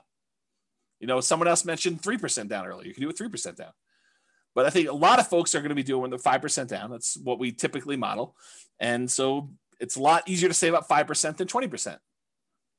So that's one of the reasons why we do it, because you can acquire properties faster, and then the market is working in your favor. If you weren't in the market in that little honeypot neighborhood I had at the beginning, and you didn't see $100K in equity increase on the properties you bought the year before to this year, then it's problematic. That's why it's better to have the 5% be in the market and kind of acquire that. So as opposed to saving 15 or 20 or 25% down for most other traditional real estate strategies, Nomad is better because you can require less down, which means you can acquire properties faster. The other nice thing I think about Nomad is you do it once, you buy a single property, you catch your breath, you evaluate, you take a year off, you decide what you want to do, you study, and you can make a decision. Should I do this again? Or I was crazy. I don't know what I was thinking. James must have kind of talked me into some crazy voodoo magic, and he doesn't have to do it, which I'll say this too. I'm in a really interesting position because I have almost zero incentive at this point to not tell you the truth, right? Like you could argue since 2003, what is that, 18 years, that I was induced, that I was incentivized to sort of like encourage you to buy houses, because these classes are largely free. I may charge for them in the future. So if you're listening to this, you paid money for it. Thank you very much. But at the time we're teaching them, they're free right now, right? And the reason why they're free is I was educating you, providing you great information and tools and resources with the hope that some small percentage of you would decide to buy a house with me as your real estate broker, and I would make $7, $8, $9, $10, $13, $15,000, whatever it was. 3% of whatever the price of the house is pretty typical in our marketplace. So go ahead and multiply that out. $400,000 property, I was being paid $12,000 to help you buy a house. That was incentivizing me to encourage you to buy properties, right? This is like not a secret. I mean, it's not like hidden. It's not something I always talk about, but guess what? I'm taking a sabbatical. So I have like no incentive to sell you on this. I can tell you the truth. And the truth is, still what I'm telling you. So it doesn't matter. I'm not incentivized to tell you this anymore. I can tell you exactly what the truth is, and this is still the truth. It's not like I'm being compensated anymore. Okay? All right. Do it once, catch your breath, you evaluate, you decide if you want to do it again next year. That's up to you. You get to choose. You get to look at the market and evaluate, can I get my X% of the market? Thank you, Bob and Barbie. I do appreciate that. I feel like I've always told the truth, but there is an incentive for me to not tell you the bad stuff. But I do. But there you go. Yeah. Likely story. The timeshare pitch is coming. Oh my goodness. Okay. So you get to decide after you evaluate whether or not you want to do it next year or not. Another reasons why I like Nomad over the other investment strategies is you get better interest rates than non-owner occupant. Just the interest rates are better. There's no due on sale or due on transfer clause issues like if you did creative real estate investing, which you could still do with little down. I mean, it's another little down strategy, but there's other problems with that strategy. And you could typically acquire assets faster if you're saving up down payments when you only have to save 5% than if you have to save 15, 20, 25, which means your acquisition speed is compressed, which means you now have the market working in your favor or against you if the market goes against you, but you typically have the market working in your favor because you have a larger asset base to work from. So there are exceptions to this, but if you have an exceptionally high savings rate or a large asset base to start, then this doesn't apply as much because you're really just deploying assets at that point much faster. Okay. So we've talked about this concept a lot tonight. What's the alternative if you're not going to do Nomad? And I wanted to talk about this concept of learned helplessness because I think it's relevant. It's probably been relevant this whole time, but I thought this class really drug it out of me, whatever the correct verb tense of that is. Cece says, I feel like the biggest barrier to Nomad is the bank refusing to fund after the second one with the justification that you're building out your portfolio. All right. So Cece, for your benefit, any Nomads that are on that have bought more than one property, please tell Cece about your experience. Did the bank tell you or give you any hard time about acquiring the property? I'm not going to prompt you. Please go ahead and tell Cece and she can do this. And Cece, this section on learned helplessness is for you. Okay. So there you go. The whole bunch of people that are talking there. All right. Learned helplessness. This is a quote from Arnold Schwarzenegger. Learned helplessness is the giving up reaction, the quitting response that follows from the belief that whatever you do doesn't matter. I'll even add to it. It's the fears that prevent you from doing the things that you probably should do. You've conditioned yourself to be helpless, to not seek action and do that. Okay. So I don't know if that helped you in ACC, but there's a couple people at least telling you that it's not an issue. Here's another quote from Elon Musk, thinking in probabilities, which is related to this. Outcomes are usually not deterministic, they're probabilistic. So it's not like a linear, you do this, you get this. It's like you do this, you are likely, or there's a chance this will happen, or there's a chance this will happen, there's a chance this will happen, there's a chance this will happen. And here's the results for each one of these different options. And here's what I think the possibility of this happening A is, the possibility of what this happening B is, and the possibility of this happening C is. That's kind of like my kind of expounding on Elon Musk quote there. He continue on with him though, but we don't think that way. We don't think probabilistically. The popular definition of sanity, you've probably heard this before, doing the same thing over and over and expecting a different result. That's only true in a highly deterministic situation. If you do this, you get this. However, if you have a probabilistic situation where you don't control all of the output, I'll add that, which most situations are, this is Elon saying that, then if you do the same thing twice, it can be quite reasonable to expect a different result. So if you go and you buy properties in the same neighborhood and you buy 4 in a row or 5 in a row, which they've all been able to do, CC, this is for you, loan issue. And there's lots of people saying that they've not had a problem with it. And this is a small sampling. We usually see about 1/10 to 1/20 of the people that listen to stuff actually on live. So if you want to get an idea, and I've not had any problems with it, like never had zero. I've had 0 clients that had an issue with it, but maybe there is someone out there who's had an issue with it. So anyway, continuing on, I forget what I was saying here. Something, expecting different results. All right, I don't know what happened. We'll come back to it. All right, so here's some stuff on expected value. Expected value. So we've taught this in other classes, this idea of expected value and making bets where your chances of success are good. They're in your favor. That's positive expected value, positive EV. Expected value is the sum of all the possible values that you could get from this. So in this situation, I could lose all my money. In this situation, I can make $10,000. In this situation, I can make $100,000. In this situation, I could have $1 million or whatever it is. Oh, I know what I was going to say over here. Let me finish this thought and I'll try to go back.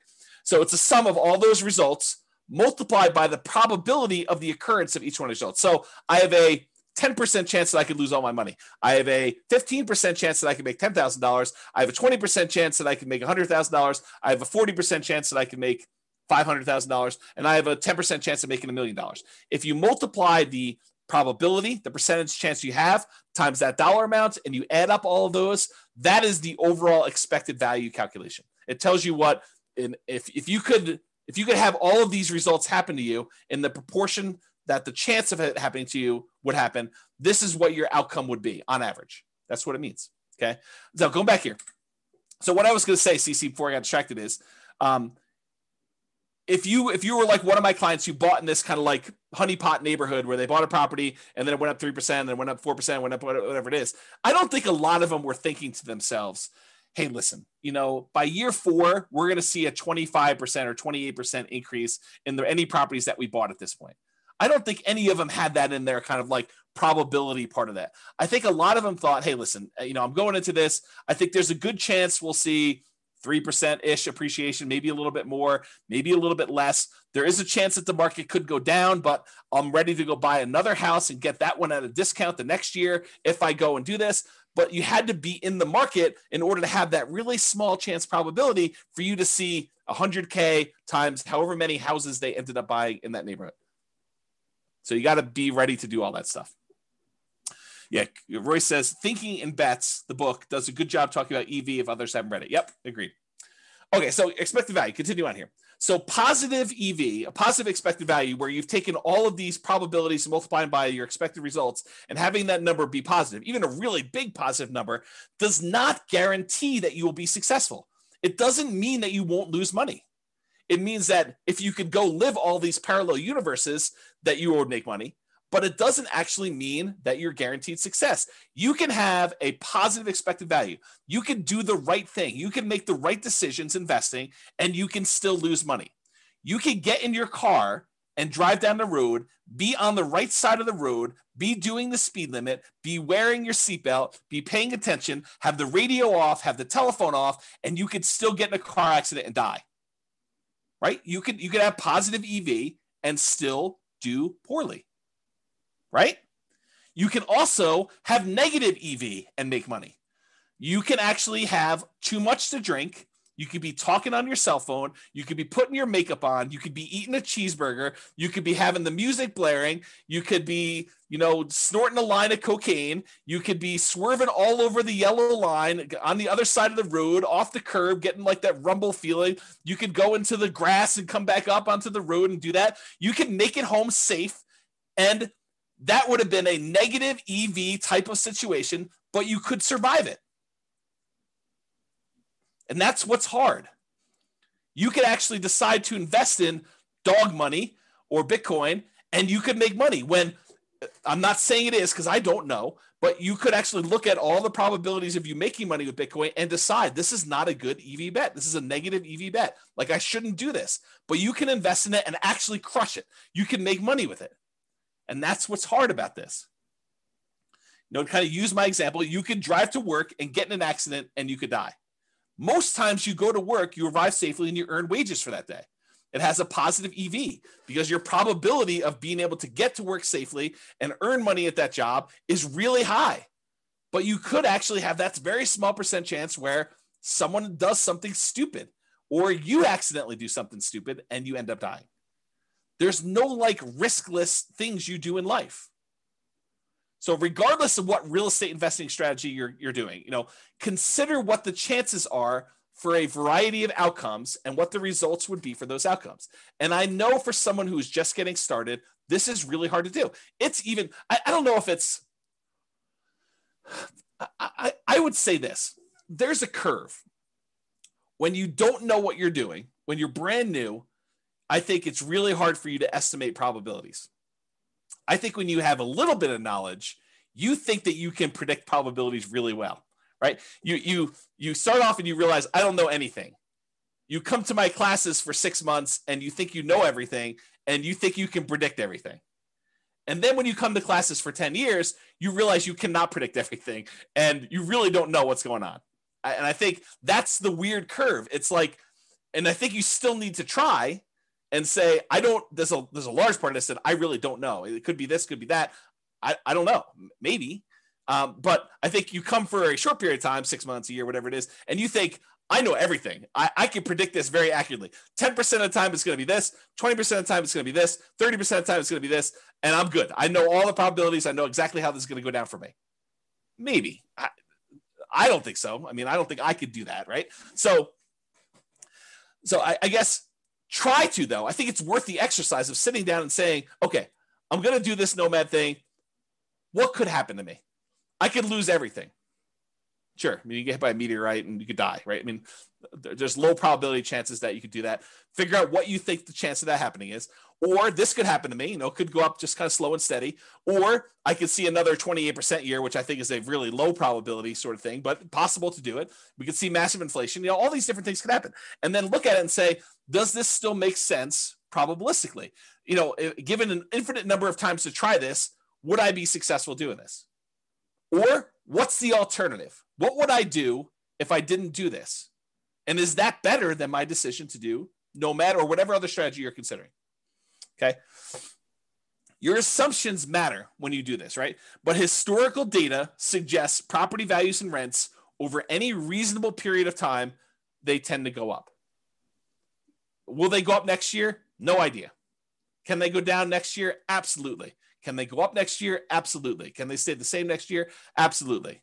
But give me enough time, looking back at history, I would be on the betting side of property values and rents are probably going up. Inflation and other factors, but I think inflation's a major factor in that. Okay. So do that. When I do math in the real estate financial planner software when I do modeling and things of that nature. And the average of the Monte Carlo runs that you do, that's technically an EV calculation, right? You're running this thing 100, 500, 1,000 times, whatever it is. And you're saying, okay, there's 1 out of 1,000 chance that it does this dollar amount and 1 out of 1,000 that does this dollar amount. You take that times 1,000 and you add up all the numbers. That literally is an EV calculation. You do the average of all of them. That's your EV for that entire run. Okay. It tends to be overwhelmingly positive. Are there times when you run this scenario that it becomes negative? Yep, sure is. And your assumptions matter a lot as to whether or not it shows negative and how negative it shows. Okay. So what is your alternative for achieving whatever goal that you're trying to achieve with this nomad or real estate investing strategy that you're considering? You know, if you're saying, hey, listen, I want to retire early, or I want to hit financial independence, maybe it's not even retire early, maybe it's retire on time, or not too late because you're starting pretty late. You know, I just don't want to go to 75. I want to try to do this before 75, and I'm starting at 45 or 50, and I got to get caught up. So how can I do this in 25 years? Which it's not fast anymore. It's like on time because I started late, right? So what is your goal that you're trying to achieve, and what are the options you could do? Okay, I could do Bitcoin. I could bet it all on Bitcoin possibility. I could go to the casino and bet it all on Black 12. And if I hit Black 12, I get 36 times my money or 35 times my money. If I don't hit it, I lose everything. I could do this Nomad thing. I could buy 20% down rentals. I could buy 25% down rentals. I could go learn to trade options, or, you know, whatever it is that you're considering, lay them out in front of you. Say, okay, what's my odds of doing this here? What's my chance? What's my return? What's the probability I'll do well here? Probabilistically, Elon Musk-ish, sort of think about what are my chances of being successful? Not that I'm automatically going to be, but doing that. Okay. And then figure out, if you don't do Nomad or whatever else, what are you going to do? What are you going to do? What's different? So how do you feel? I think this is my last slide. This is the learned helplessness part of this. If you think to yourself, hey, listen, nothing I do matters, so why bother? What does that say? So there's a psychological concept. I've been hinting at this, and I sent it in the email. And if you guys click through, you probably saw this. But there's this concept of learned helplessness, and I'm going to butcher the explanation for it because I'm not a psychologist. I'm not teaching this, so realize that what I tell you may be slightly wrong, but the idea is sound. Okay, so they do these science experiments. They put a puppy and a dog in a kind of like crate with a metal thing bind on the bottom where they could apply electric shocks. I know it's mean. Don't get mad at me. They did it. It wasn't me doing it. So they had these dogs in these little things, and they had a little electric thing on the bottom that could shock them. And they would there's a whole bunch of different groups, but basically they showed that the dog would get shocked, and there's really nothing the dog could do. It couldn't get out. It couldn't jump up anywhere. And so these dogs eventually came to realize that it was futile for them to do anything. So they basically started lying down, and every time the shock came on for like a second or something like that, they just whimpered. It was very sad. They didn't want to do anything, but they learned that there was nothing they could do. And it's to the point where even if the bottom thing was shocked and one side of it was on a shocking thing and the other side was not a shocking thing, like the other, they divided it with a little thing and they could jump over if they wanted to. They decided, the dogs learned that even if they jumped over, it didn't matter, right? Like they would still get shocked if they jumped over. But then eventually they turned off one side and the dog was on one side and they shocked them. And if the dog didn't think that it was even worth them trying to jump over, even though if they had jumped over, this other side wasn't being shocked anymore, they still wouldn't do it. They gave up. They learned to be helpless. They learned that there's nothing I could do. It doesn't matter what I do, so I'm not going to try anything at all.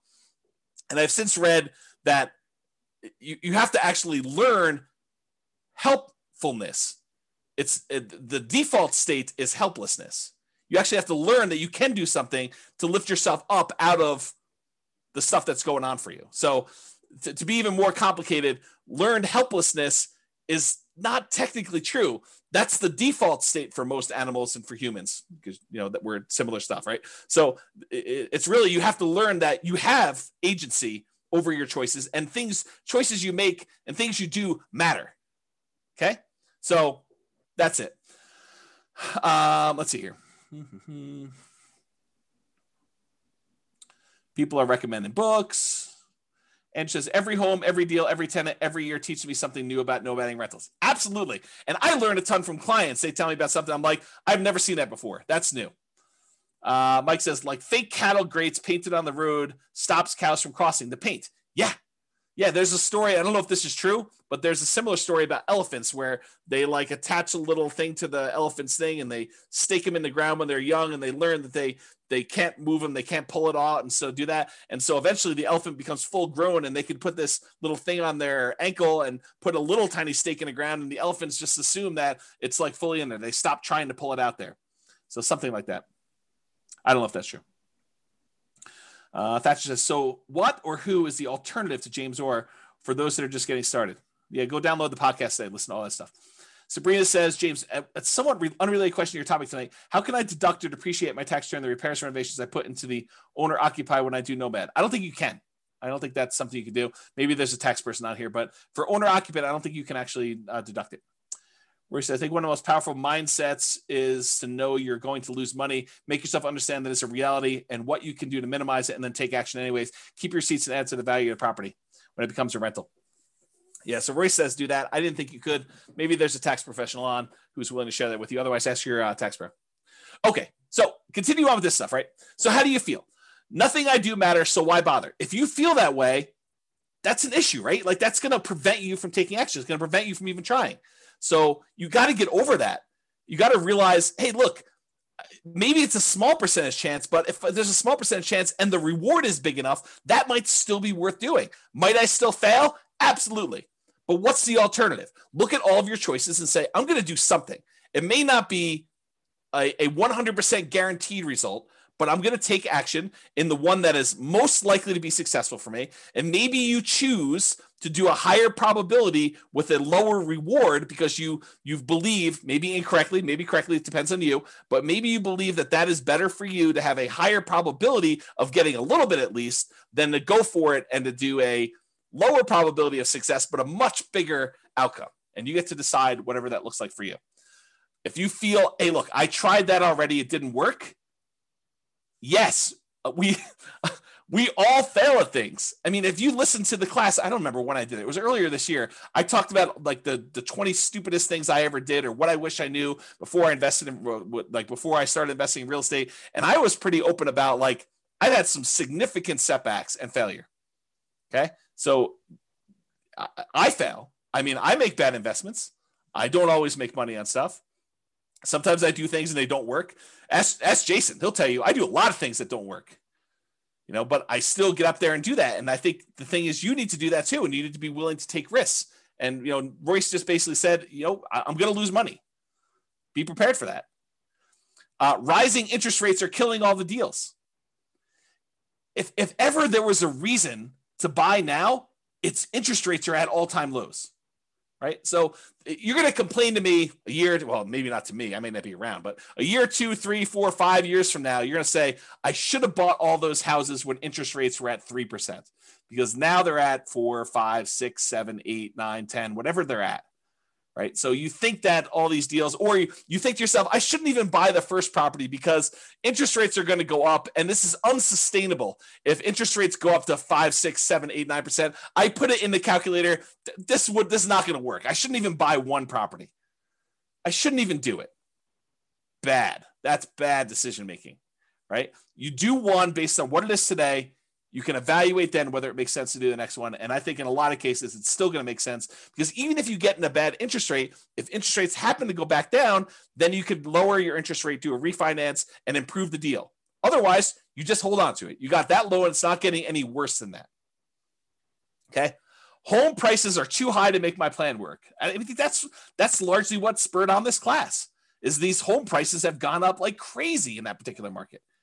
So if you're looking at it and you're saying, hey, look, these deals are ugly compared to what they were. Yes, they were. They are ugly. Cash flow is not pretty right now. It is not good. I mean, you can move to a different market. Maybe you could find better cash flow in another market. Maybe you can do something else. I mean, who knows? But what's the alternative? And is the overall return you're getting still worth doing? I don't know. I thought those returns still looked pretty decent to me, but maybe it's different for you, right? Rents aren't high enough to make my numbers work. Yup. This is like what we've been talking about. But go ahead and ask the people on the call or your friends who are like successful real estate investors, how do your properties that you bought 5 years ago or 10 years ago, how are the rents on those compared to what you paid for them? They look amazing. The rents on a property you bought 5 years ago, that's like phenomenal numbers. I mean, you basically have the purchase price from back then and the numbers today for rents. That's crazy good, right? But right now you're like making a decision. You're like, this is ugly. Yes, I totally agree. But I think you have to be like the dog and be willing to jump and see, is the other side electrified? And if there's a chance, or maybe I push on the wall, or maybe I bark and they'll let me out. I mean, who knows, right? You got to try something. And if that doesn't work, you got to try again. There's like the famous thing. I think Tony Robbins sort of made this famous, but that's where I heard it from. It's like, how long would you give your average baby to learn how to walk?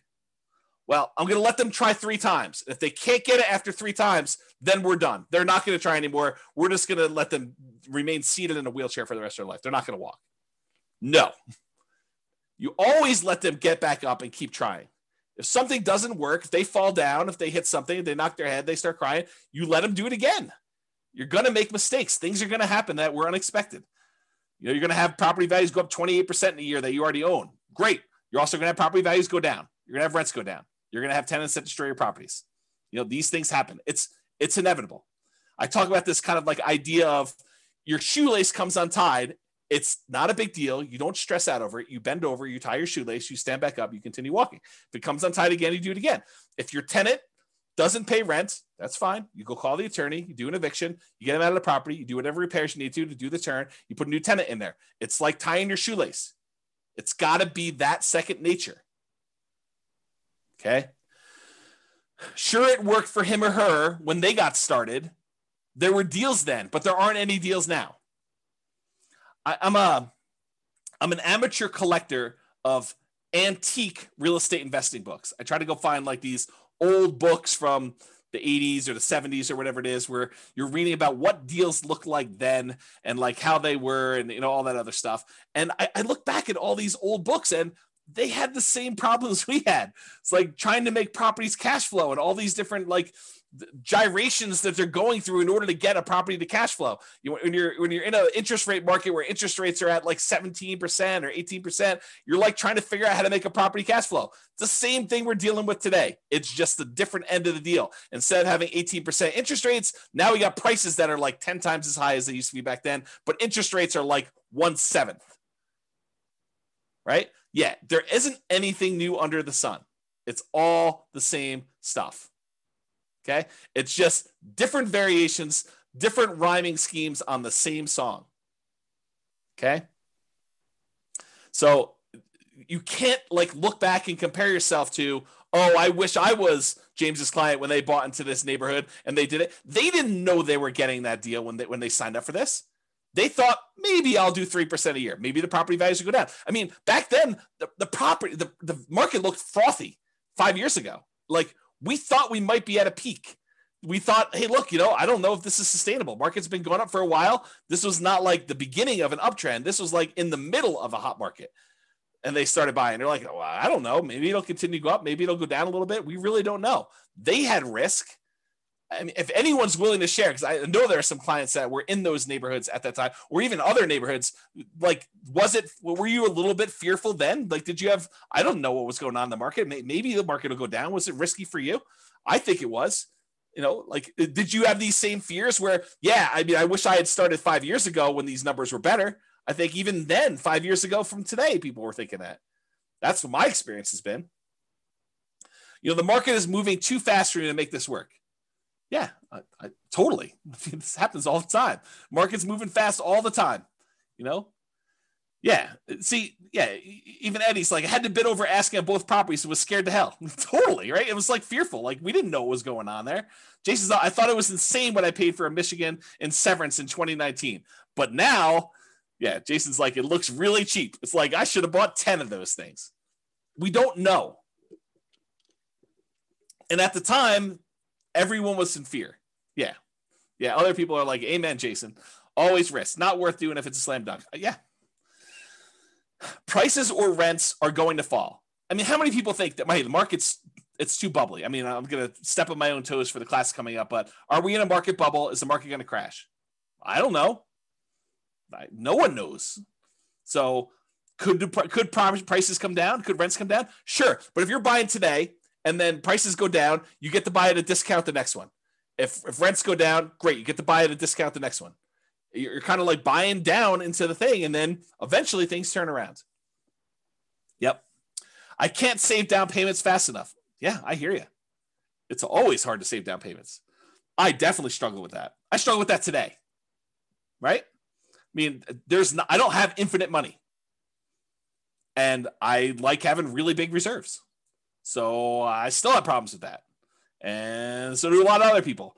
You know, my wealthiest clients I have all have challenges with that. It is not a poor person challenge. So get over it, because it's not unique to you. Got to do stuff about it. All my wealthiest clients, they do stuff about it. They're actively trying to figure out ways to increase the money that they have to invest. It's an ongoing problem. I can't find deals. Yep, welcome to the club. This has always been the case. You know, the only exception I will have is like 2008, 2009, there was a surplus of deals. But no one had confidence. Very few people had confidence to invest during what seemed like the end of the world. The worst real estate market of our lifetime. You know, a massive global real estate depression. There were a lot of deals back then. You know, it was like, what's the best deal? You know, you were like, it was sifting and sorting instead of trying to find what's the least bad deal or what's the least negative cash flow deal, at least in our market right now. I mean, maybe you're in a different market, but what's the least negative cash flow deal I could do right now? Before then it was like, well, there's 14 ones to choose from. Which one should I pick? Yeah. Okay. All right. So that's all I got. I think you got to take action. You got to do something. And you know, you got to realize, you got to recognize and name in yourself, am I displaying symptoms of learned helplessness? Am I not taking action and doing something? And it doesn't have to be Nomad, doesn't have to be 20% down rentals. Do whatever makes sense for you. I don't care. I mean, I'm basically done. I got 1 foot out the door, right? So that's what I will say to you. Do something, figure out what makes sense for you, and try something. Take action. You know, have agency over yourself and your decisions and your actions, and make movements towards something. And even if you're wrong, you can correct. It's easier to correct when you're in motion than to correct when you're sitting in fear and not doing anything.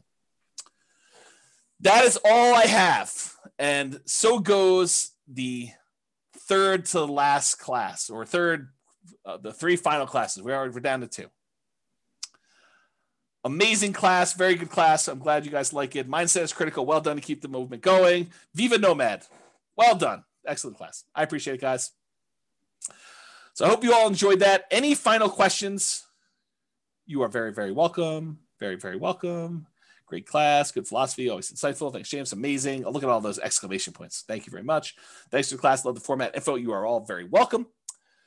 So that is all I have, unless there's no party. No party. I just decided to cancel it. It's like, this is like what I imagine. I didn't quite have the normal senior year. I graduated high school a little early.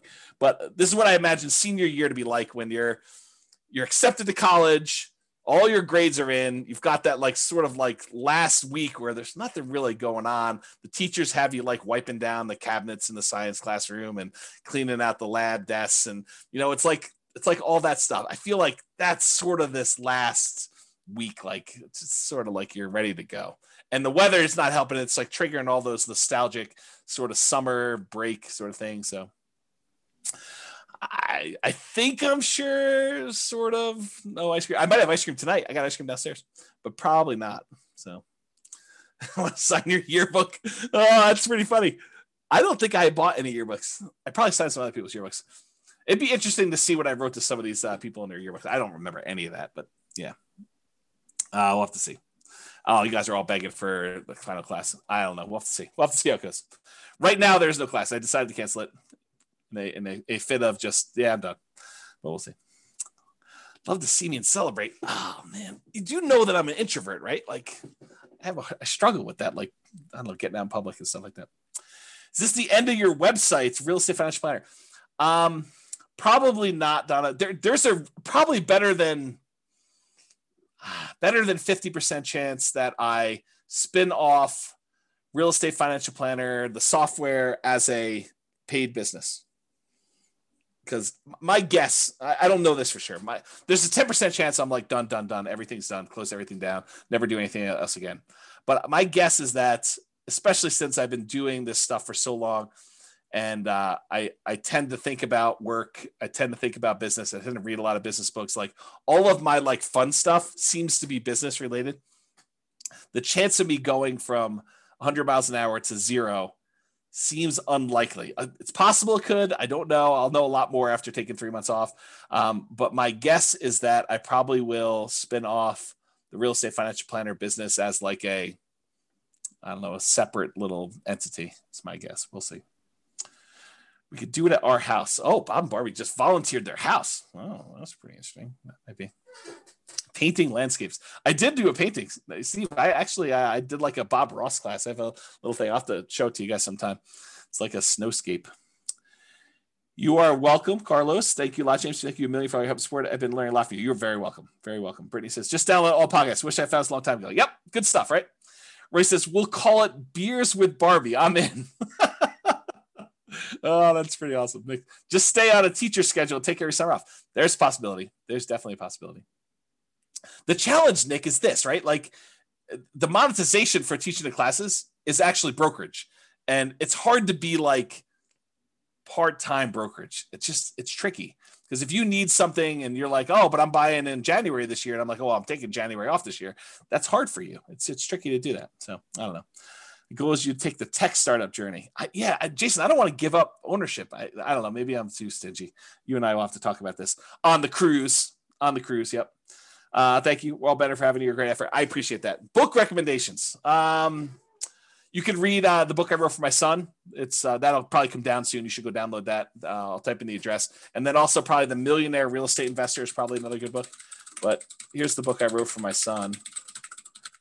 You can go download this for free. That's probably a good starter book. I would probably do 2 of those. I can't tell you how much we've learned from you. I appreciate that. That's very nice. Very kind. All right. Well, because I'm getting mushy with all the love fest, I think I might go. 3K Nomad book is worth reading. Yeah, the 3K Nomad book is probably worth reading if you're planning on doing lease options or you want to get a better nuanced understanding of Nomad stuff.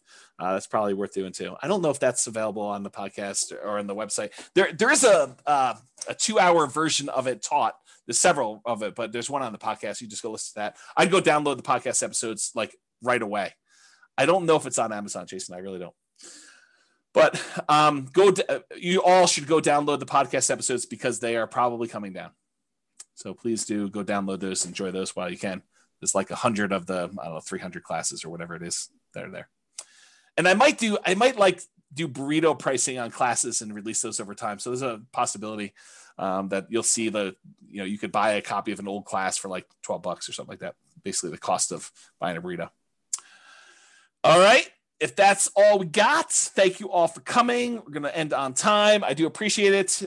Looking forward to the last 2 classes, and then we will be done.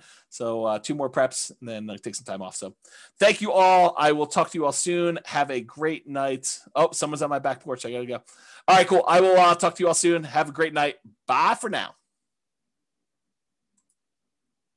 With home prices up, mortgage interest rates up, and rents up, but not quite enough to counteract the higher prices and interest rates, cash flow on rental properties in Dayton is harder than ever. Book a call with the Real Estate Financial Planner to apply our proprietary 88 strategies to improve cash flow on your rentals.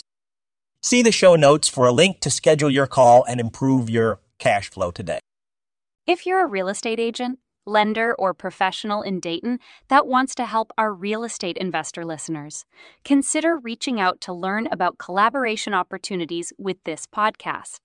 We'd love to add more value to our listeners by having you assist our investors buy, sell, and finance their real estate investments. See the show notes to schedule a call to discuss collaboration opportunities.